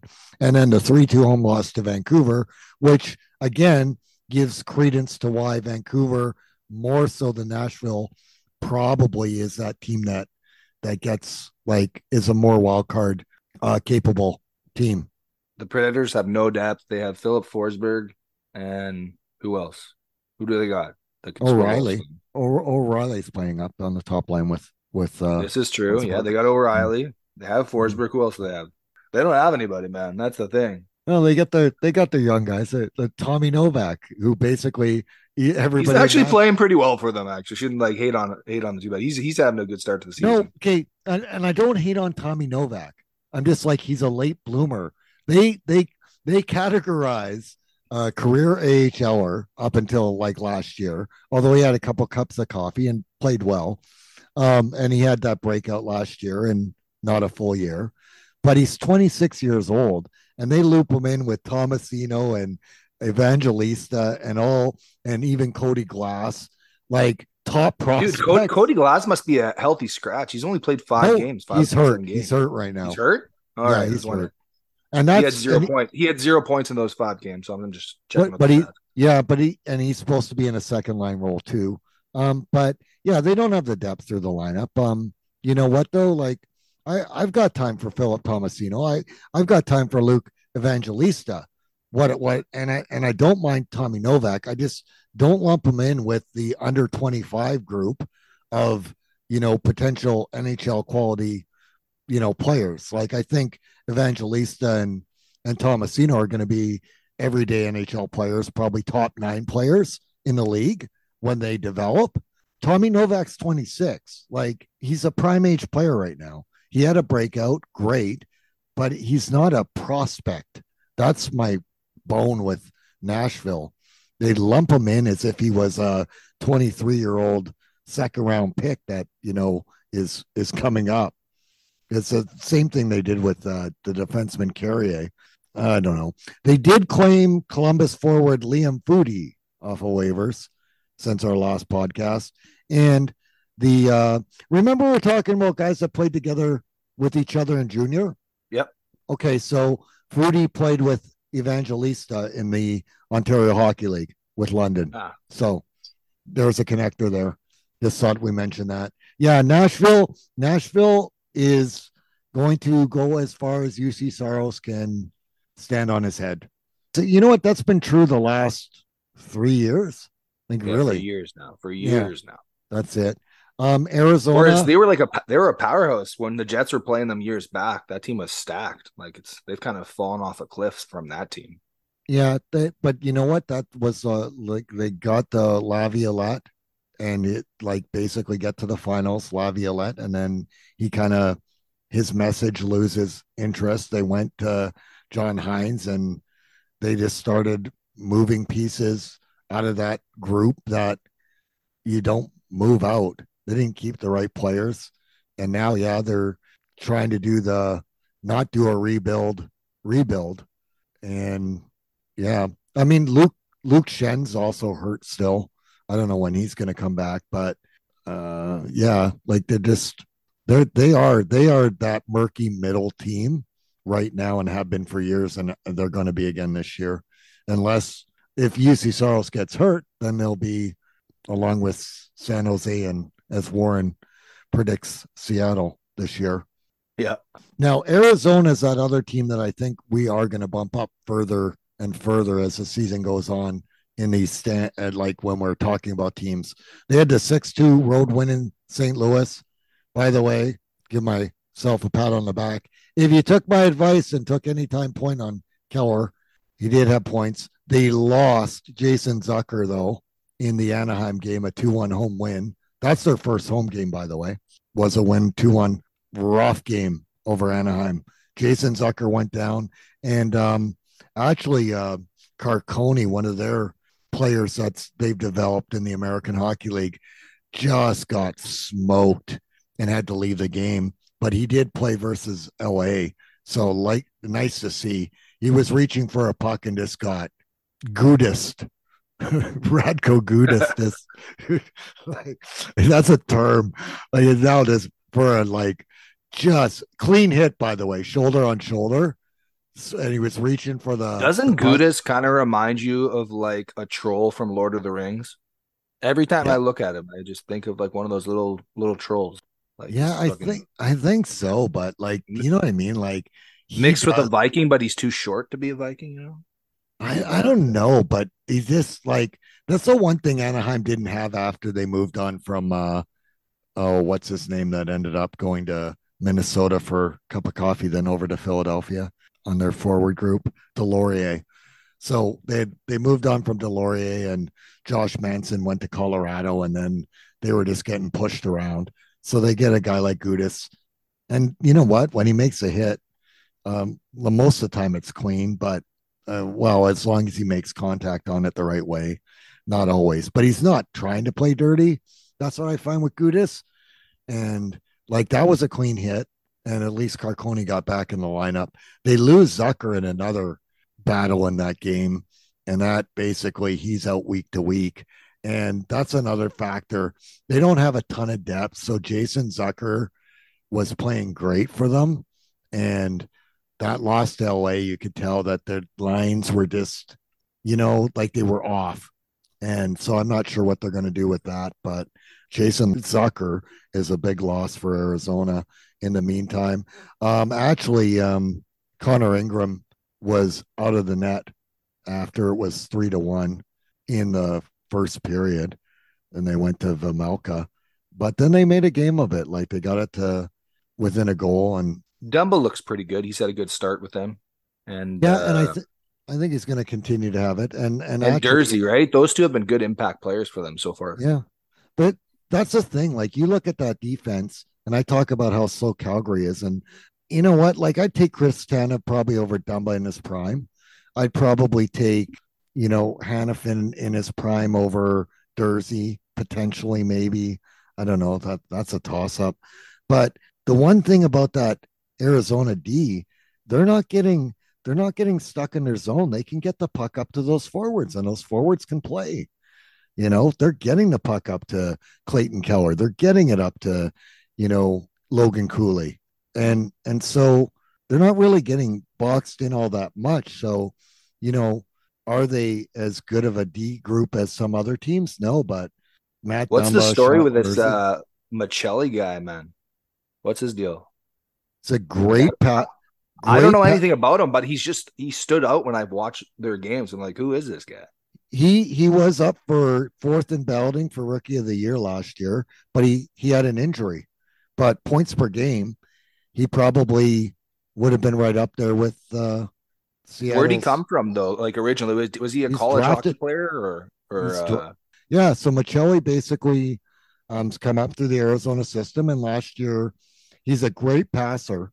He's definitely got the vision like a Perfetti does in Winnipeg. However, the knock on Machelli is that he overpasses, but his passes they're bang on.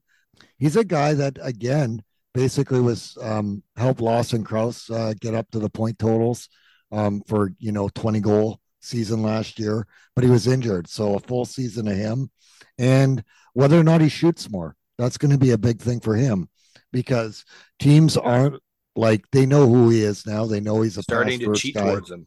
He can make plays. And again, hey, it's worth pointing out that Sherwood there, he recorded a Gordie Howe hat trick against the abysmal Sharks, eh?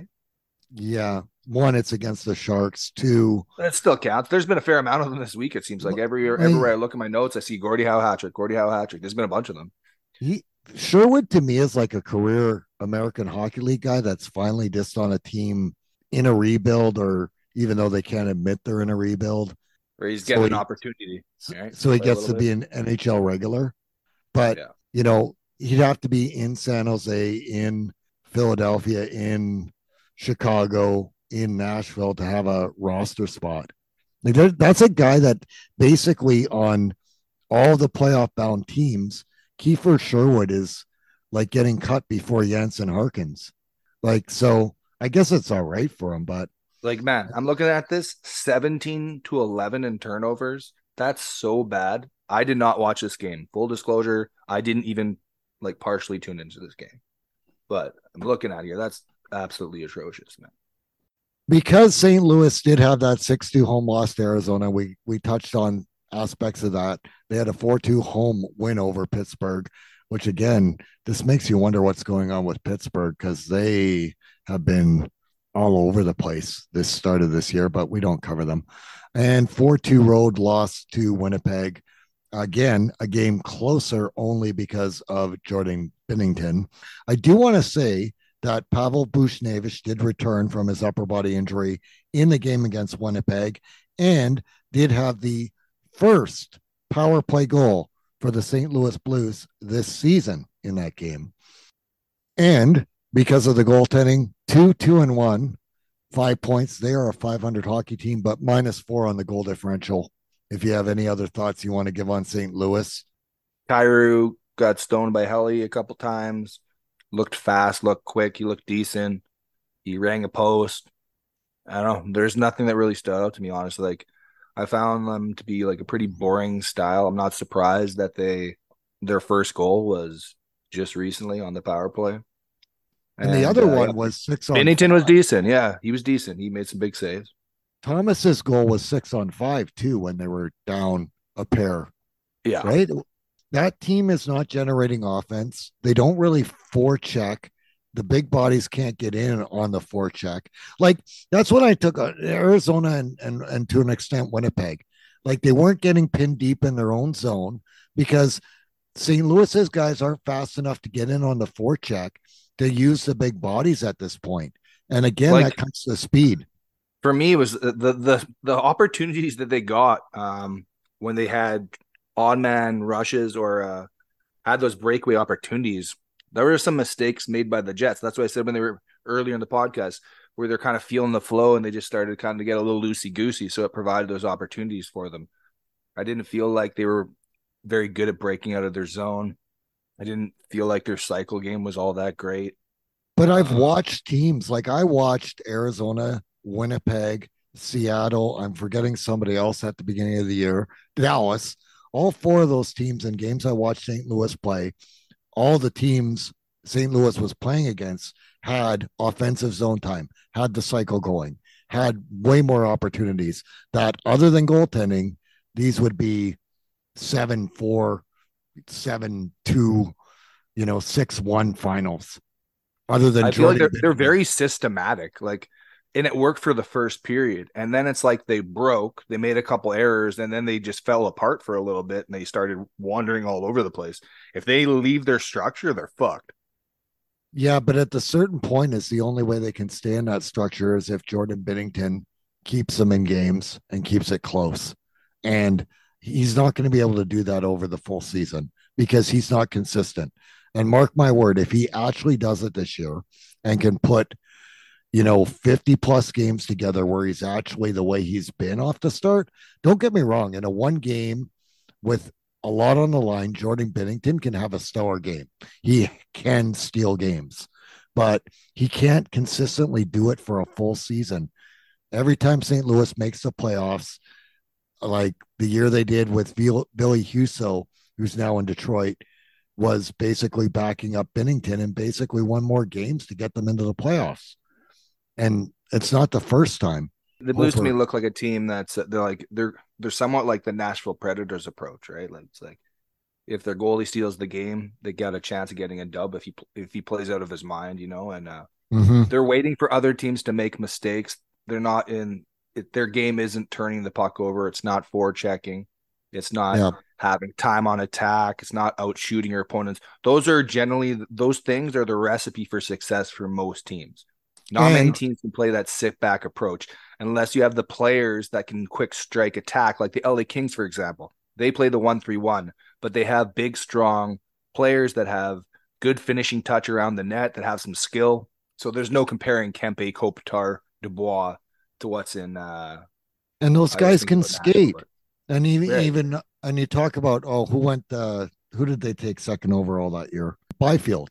Byfield, like guys that can skate. Like if the puck gets up to them, they're going to be able to skate, right? That's big, strong, can skate, have hands, man. Like there's a difference. Yeah. And they got Doughty on the back end. So you can get away with playing that way. You can sit back, wait, and then counterattack. It's tougher when you're St. Louis and you don't have that many weapons. Yeah, and you don't. And then your power play needs to compensate for that. And both St. Louis and Nashville's power plays struggle.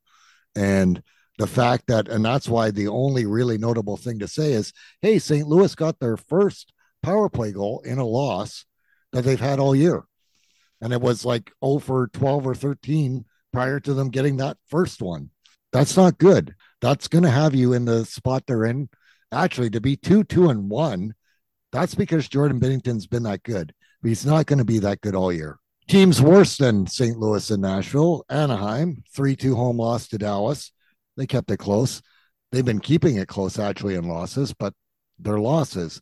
2-1 road loss to Arizona, 3-1 home loss to Boston, and a 3-2 road overtime win in Columbus. Yeah, Anaheim, the games that I've watched or the bits and pieces that I've watched them, they haven't looked that bad, to be honest. I watched them when they're playing the Bruins there. They played them pretty tight. I like me some Mason McTavish. He put up a solid year last year as a rookie. And then then this year, I think he's building off that. Zegras, who you absolutely hate, he's got some skill. He overdoes it sometimes. He tries to get a little too cute sometimes, but he's a skillful player. Oh, he's enjoyable to watch for sure. That's what I'm saying. They get style points, man. Like they get style points, that team for sure. And like that Vatrano is playing great, man. Vatrano's been their best player. I will say that right now too. And in fact, even like Ryan Strome has had a really good start to the season, man. Like who would have thought? Like he's having a pretty good season, man.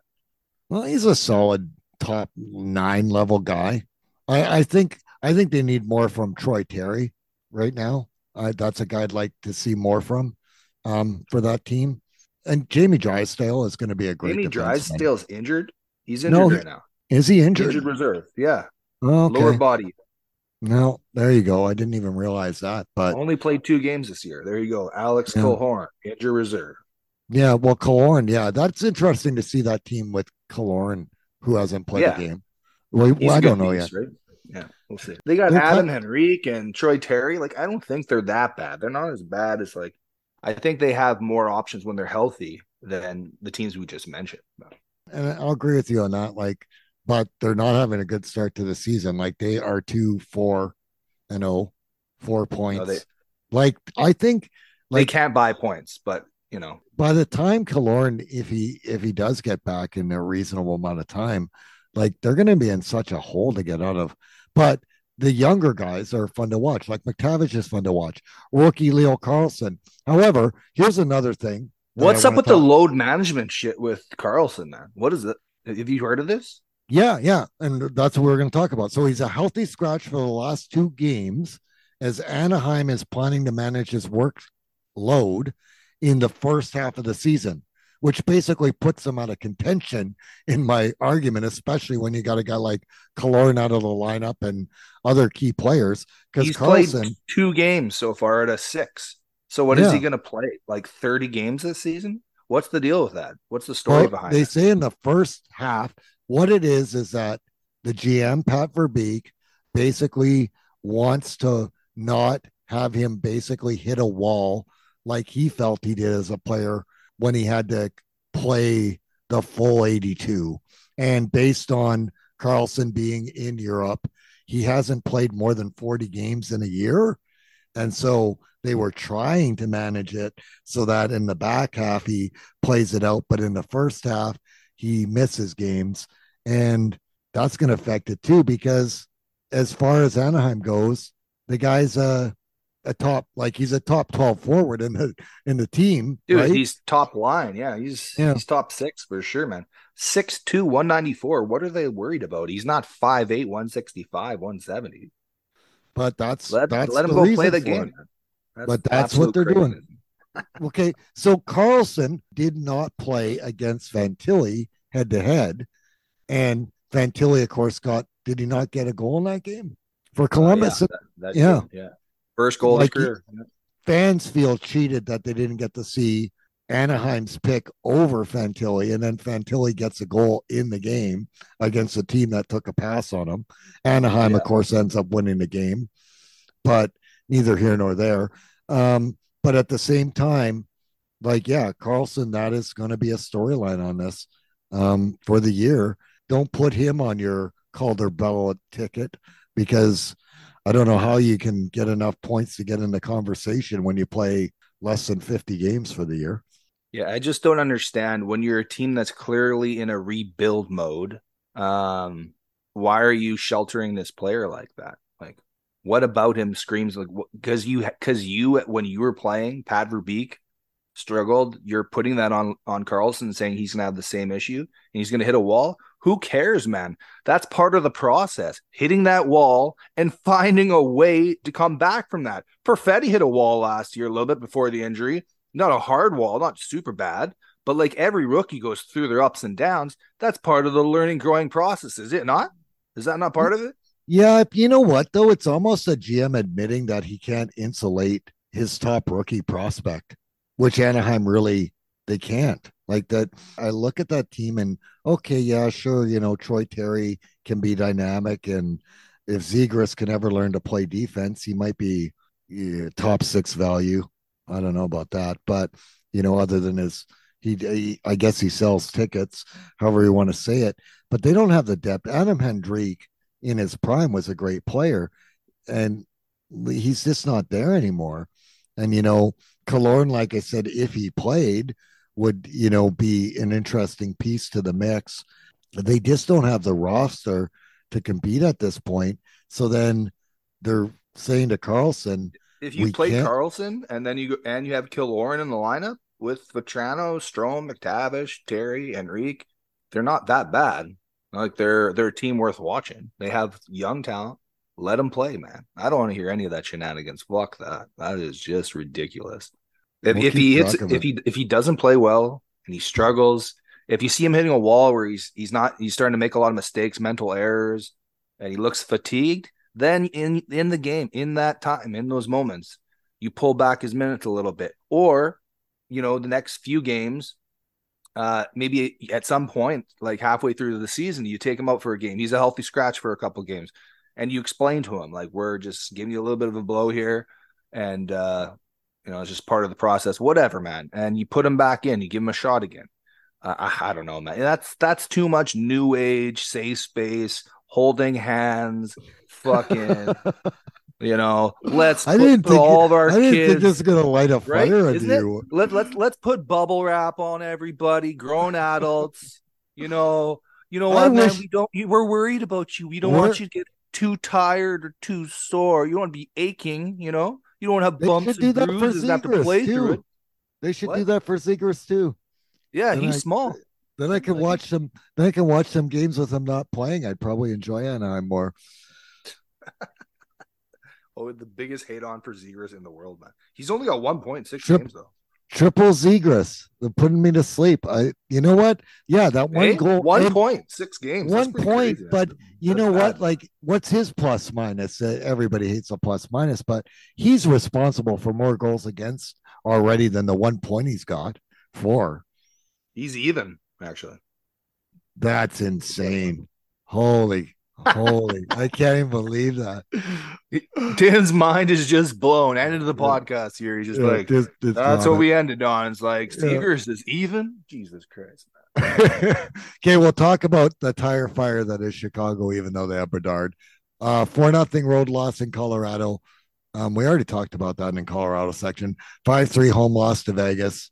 3-0 home loss to Boston. Like, they haven't scored in that's a lot of goose 3 games. Yeah. Oh, hey, and Bedard scored recently. I think it was the last game. He scored a goal, and it was sweet. Well, it can't be. They were shut out. Yeah, but they took it back, man.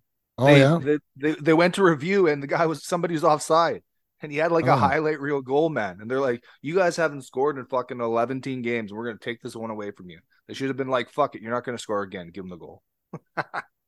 Yeah, except that Boston goalie, he's probably gonna want the shutout. He's gonna want the goose egg. Yeah, probably. Colorado held them to without a shot, but it's the roster. Like, that roster is Bedard and everybody else that's third, fourth liners. And like Mackenzie Entwistle, I think you asked me about him at one point. You're like, what's up with this guy? I'm like, that guy should probably be playing second line in the American Hockey League, not on an NHL roster. Like, that guy's like opening day cuts on any team that's going to be above the playoff cutoff.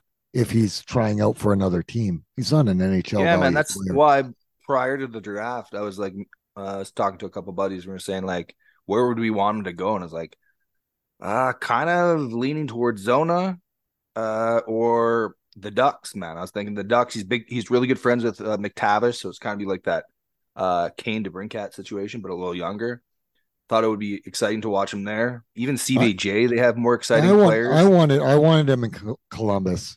Because CBJ, that would have been a great fit for him. He would get to play with good players. It's kind of a bumping market now. They're actually like, they have fans that come out. They're pretty solid. And you know what I wanted though? This is so weird because their GM Kekalainen, right? He's always like drafted off the board too, right?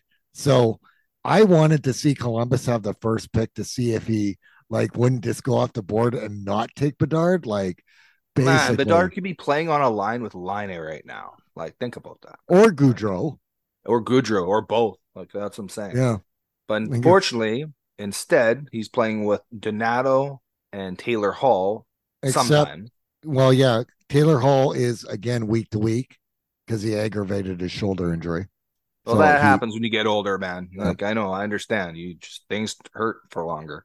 yeah, You know, the injuries happen and you take longer to get healthy. That's how it is. And he was on the third line for Boston last year. Like that's just the reality of the situation. And Donato was on the fourth line last year for Seattle. yeah, So yeah, it's like literally the worst place Bedard could go. The only cool thing about it is that it's a original six team. That's about it. It's like the year after they get rid of Kane and Len Taze is gone, man. It's like yeah, because they there's decided not to do it.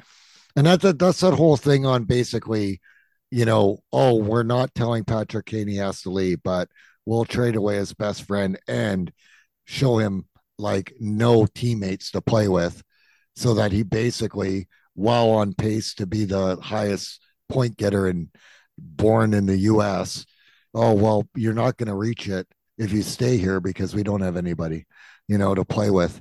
Of and course, he clearly asked for Kane a Kane trade. still got the fire burning inside, man. He still wants to go for one more cup, man. So like that's the kind of character, that's kind of player he is. And he could have, if they had put players around him, Yeah. um, he would probably would have stuck around. That's a legendary status. He's still a legend in Chicago, but he could have played his whole career with one jersey, man. But now it's going to end up being three, which is kind of unfortunate. Minimally three. We'll see. Yeah. It might be more. We won't be diving too deep into Chicago very often, and San Jose probably even less so. 3-1 home loss to Boston, 5-1 road loss to Nashville, 3-1 road loss in Florida. They have yet to win a game in regulation, 1 point in 6 games played, which they are the only team, I think, in the whole National Hockey League right now without a regulation win. Like they are the worst team in the NHL. Yeah, that sounds about right. The Sharks that have no bite, bro. Just thought of that on the spot. Don't act like you're not impressed. I am impressed. No bite, bro. Okay, so in the 5-1 road loss to Nashville, that powerhouse cup contending team Nashville, we remind you. Yeah. Okay. Getting Which, pumped by the Predators. Yeah. so the Predators apparently in the third period ran over Blackwell, or at least Thomas Hurdle, who regrets signing long term in San Jose 2 years ago or whenever it was that he re-upped because he's getting paid. He's getting paid like Forsberg money. He's on getting the paid team. well, dude. Yeah. Yeah, But he wants yeah. to give some of that money back and go somewhere else. Everything went south when they make the move to get Carlson, and then he doesn't work with Burns, but you don't keep Burns, who should have been a Shark for life, and then you take Pavelski and you move on from him, and then their most dynamic player moves on as well because they're not going to re-up Timo Meyer. Like it's just a chain of events to this team that was There's once, absolute shit show. you Like, know, one bad decision after another bad decision after another bad decision. And to then now base that's why they're so bad.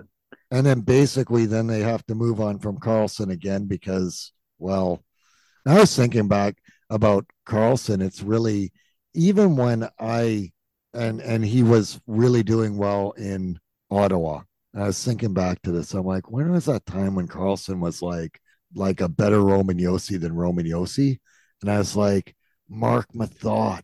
I was like, that's the guy he was paired with, I'm pretty sure, in Yep. Ottawa. And nobody remembers Mark Mathot, but you need that guy. You need like that Essa Lindell, that, stay-at-home defenseman that basically allows your roving guy like Carlson to basically be his best. And if you don't have that in place, that player costs you as much as you gain.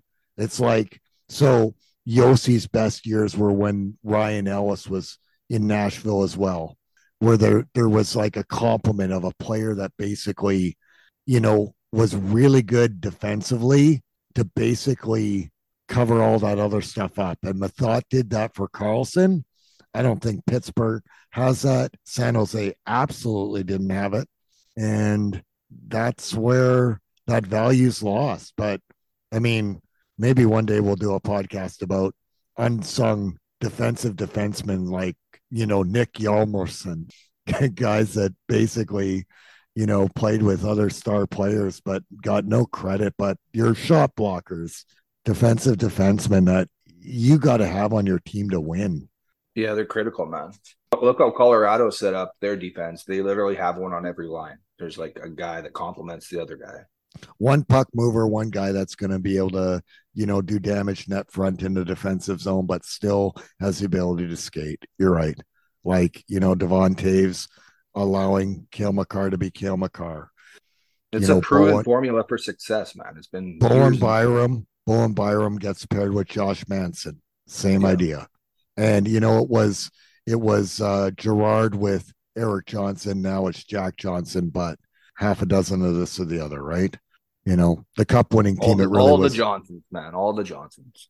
San Jose's bad. Blackwood. Yeah, that's the punchline to everything. We went on a tangent about the solid defensemen besides the superstars. And we went off a tangent about Chicago for a while. And just it's easier to go in different places because nobody wants to talk about the Sharks because they're bad. Yeah. They're not fun to watch play hockey. Yeah. So you can lock them down. There's if they can win the lottery, first overall pick. If you're one of the top 5 players in that lottery, you're going to be like, fuck it. The only good thing is it's in San Jose. At least it's in San Jose. They have good weather there. The climate's all right? Yeah. They got nobody to play with. That's it. Nobody to play with. So, and I don't know if there's 5, 6, how many years Hurdle got left on this deal? And it's top dollar. How do you the owner doesn't want them retaining money. That's why they got so little back for Carlson, because they wouldn't need any salary. So basically they had one suitor that's like, okay, here's the garbage we don't want. You have to take it.